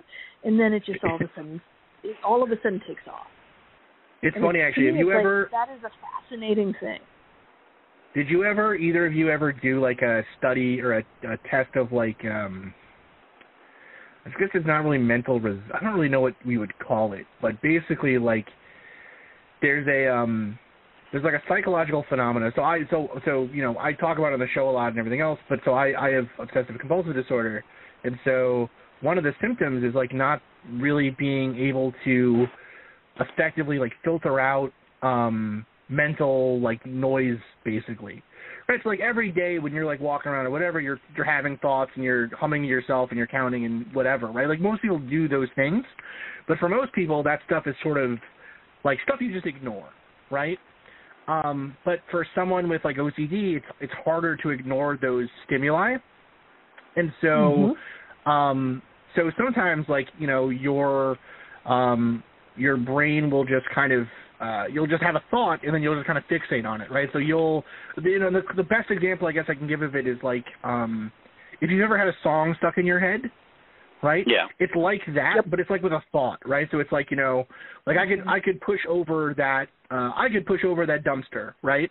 That's like an innocuous thought that like people might have and just like whatever, like yeah, I could, whatever, right? But but for some people they get stuck on that thought and it becomes like, well, why am I having that thought? And all these other a cascade of other thoughts happen. But anyways, but what's interesting, I think, or kind of really interesting is if that, I guess, if the thought that people, if you were able to, I guess, sort of, I don't even know how to say it. I'm just going off on a random tangent. I'm just down a rabbit hole now that I can't explain. I'm just dead in the water. No. It's the same. I totally get what you're saying. And I'm not even stoned, that you guys know. But I think it's the same kind of principle. It's like, I guess what I was going to say is, have you head and keep repeat? Like, I think that there's something to it that's sort of like, you know, again, it is sort of human nature. Like, you have whatever. Like for me personally, it's like if I have a question about something, and this happens in research all the time, something snags. I'll be reading, and I don't even know what it is, and it just starts to bubble to the surface. And it's like maybe 2 days later or something that it comes full-fledged, and it's like, that date was wrong, why is that?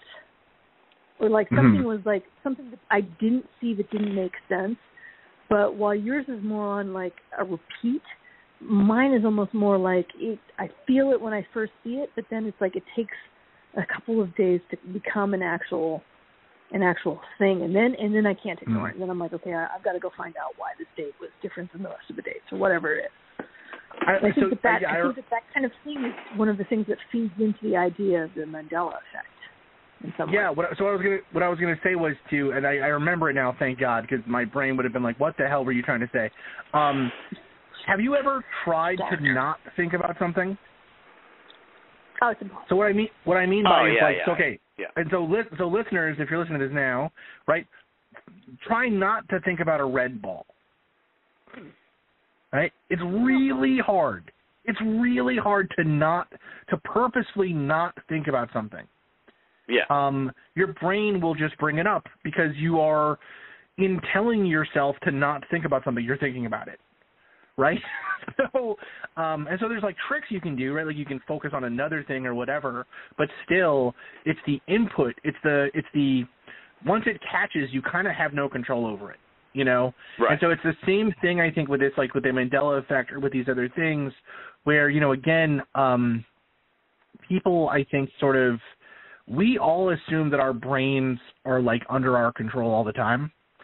That's, you know, and you are your brain, obviously, like there's no dichotomy between like you and your brain, but you are tricked a lot of the time by your brain. Like stuff, you know, input that comes into your head all the time, is incorrect.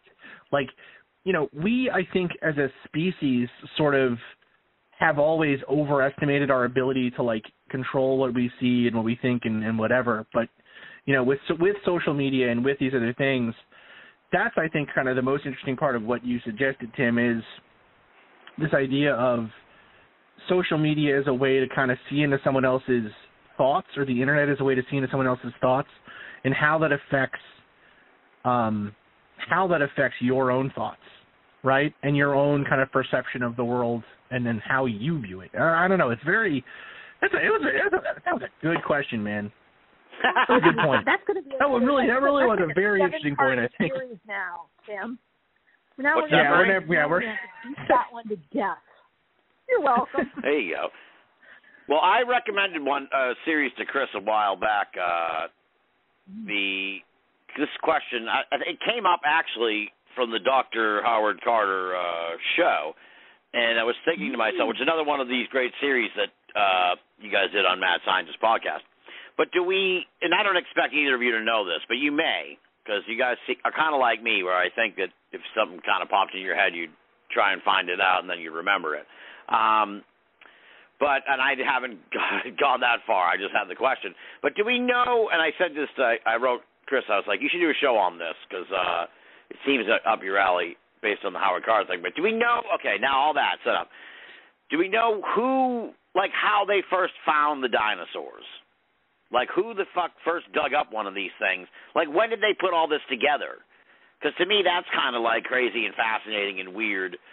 Like, it had to have been some point, like, in the 1800s or something like that. Someone had to be the first person to dig up a dinosaur. And it was taking them a while to figure out what the fuck these things were. I will tell you, Tim, that is a episode I am currently researching. Oh, are you because we are going to do that episode. Nice. All right. They thought there were dragons before then, man. You know it. Oh, I'm sure. I'm sure that was the case. They'd be like, those are fucking dinosaurs. Those are fucking dragons. I love that. Yeah, I bet that was. Actually, so if you think about what part of the country they found dinosaurs, like what parts of America do they find dinosaurs in, right? It is parts of the country that tend to be so it's funny in America. Archaeology proper, I guess, is its own sort of thing. But then there's also like religious archaeology out there. So I don't know if you guys have ever been to like in Pennsylvania, especially. It's weird because like I don't think, at least I never really thought of Pennsylvania as being like a particularly like religiously conservative area. Like they have the Amish, but you know that's more of like a sideshow attraction than like a real I don't know, cultural block, right? But like.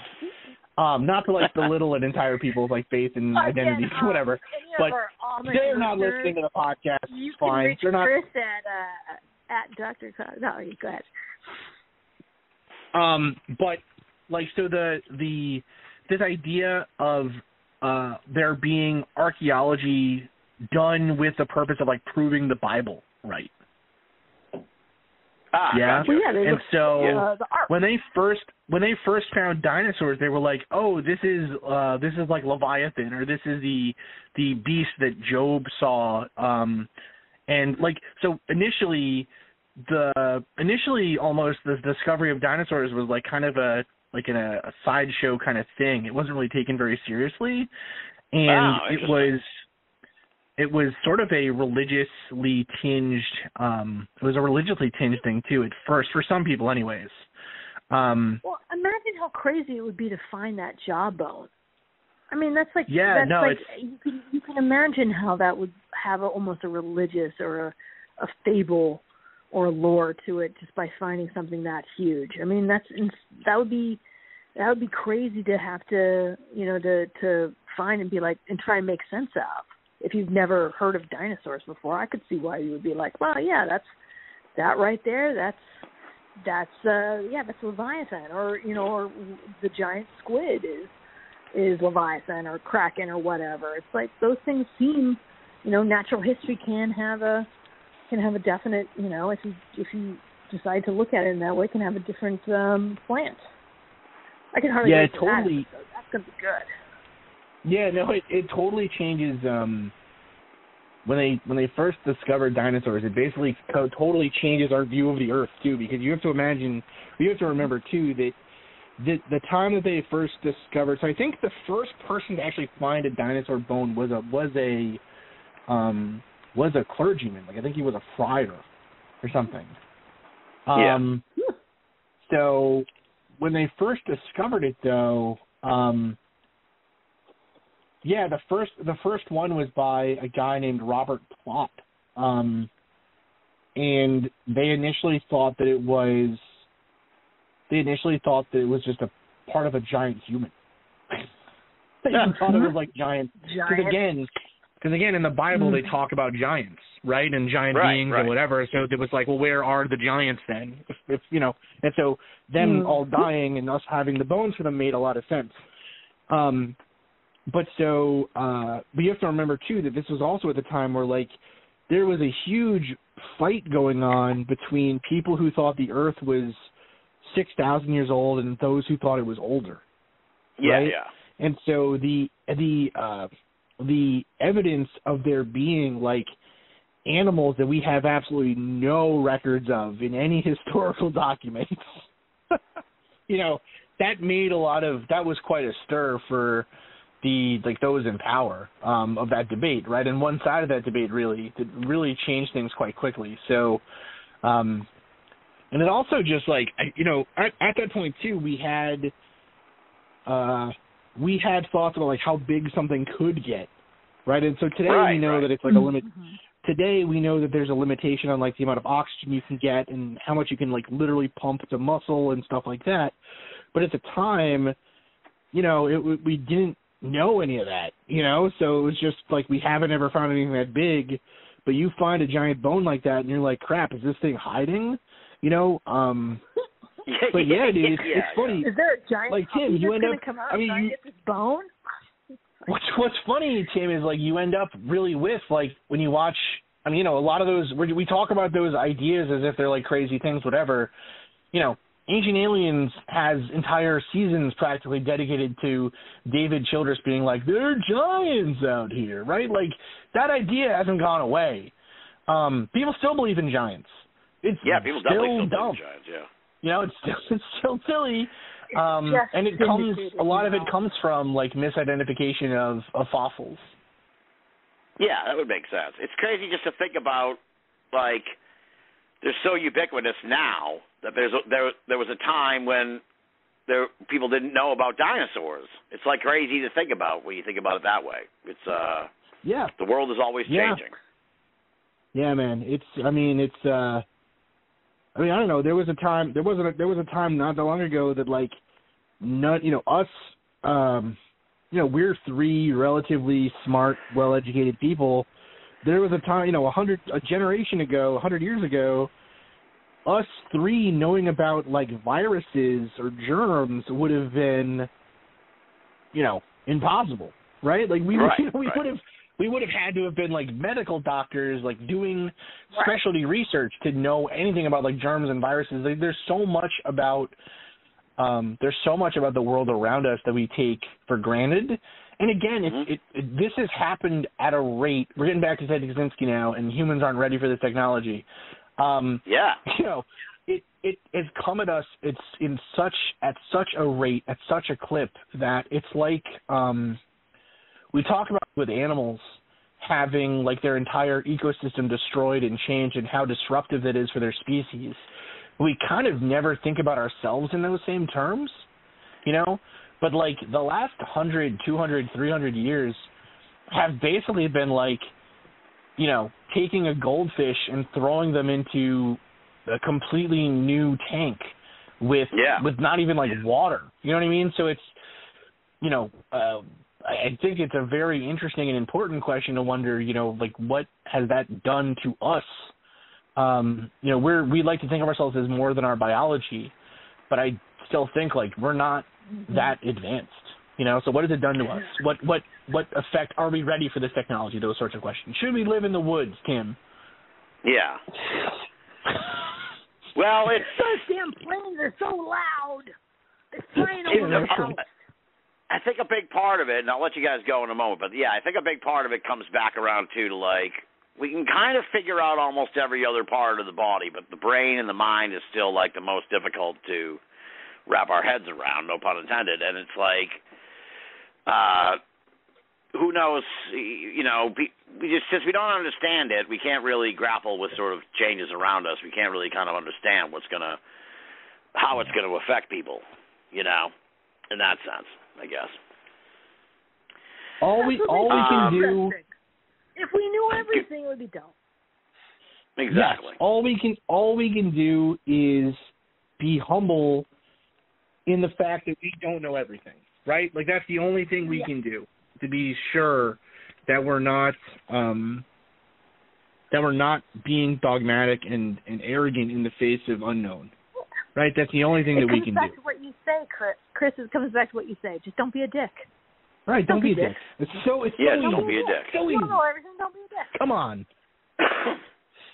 Now, I'm not going to put you on the spot here, but I'll let you ponder this before I put it in the mail. That sounds creepy, especially given the context. But I want to write to the Unabomber, and I want to find out what that dirty limerick he wrote was that got him fired when he got into the fight with the lady. Because I remember in the episode you guys mentioned he had like a girlfriend, a quasi-girlfriend, and they split up, or she didn't want to date him in the first place or something. I don't recall the exact circumstances, but he wrote a dirty limerick on the bathroom wall, and they fired him, and no one, and it's been lost to history. So I feel like if I wrote to the Unabomber, I'd be like, what is this dirty limerick you wrote?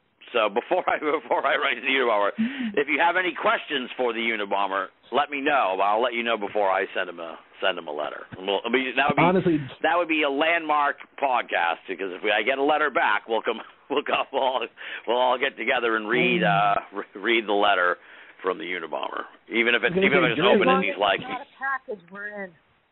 Yeah, exactly. Yeah, I think dirty limerick is like honestly my number one question. It'd be dirty limerick and it'd be dirty limerick. That's the top question. What was it? Yeah, what did you write, Ted? That's not a bad one. That's not a bad one. We thought about writing them too, because you got to write. If you did like just yellow lined paper and pencil, I'm sure that you could kind of sweet talk your way into a response from him like that. It'd be interesting. I bet he might. You never know. Dear Ted, we've heard you smell like milk.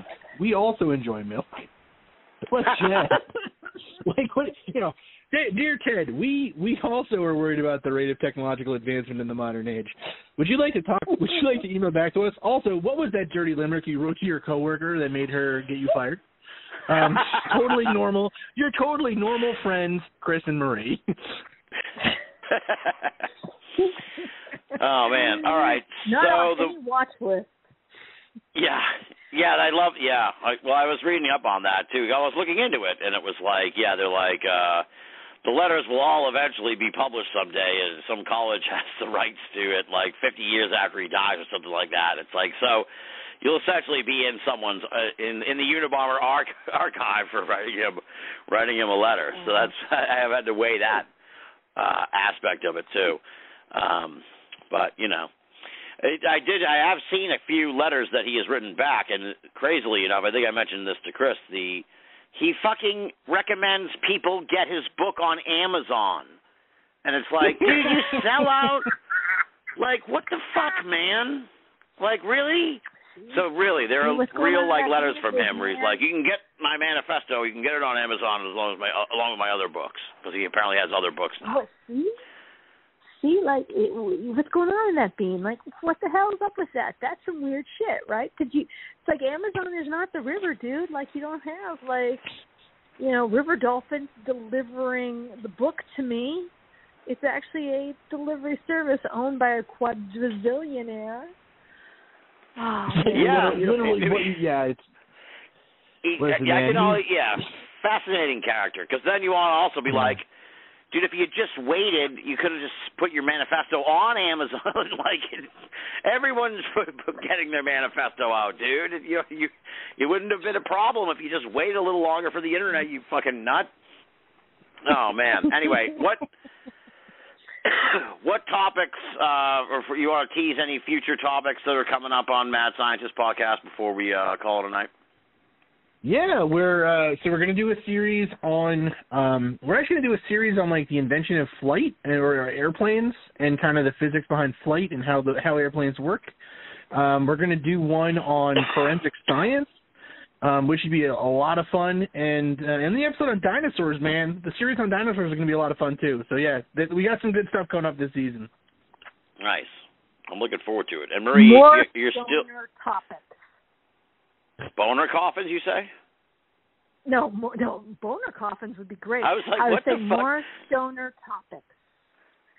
You have, if your listeners have stoner topics that they would like us to dig into, by all means. Stoner topics. Oh, all right. Stoner topics. Send them along. Send them along, please.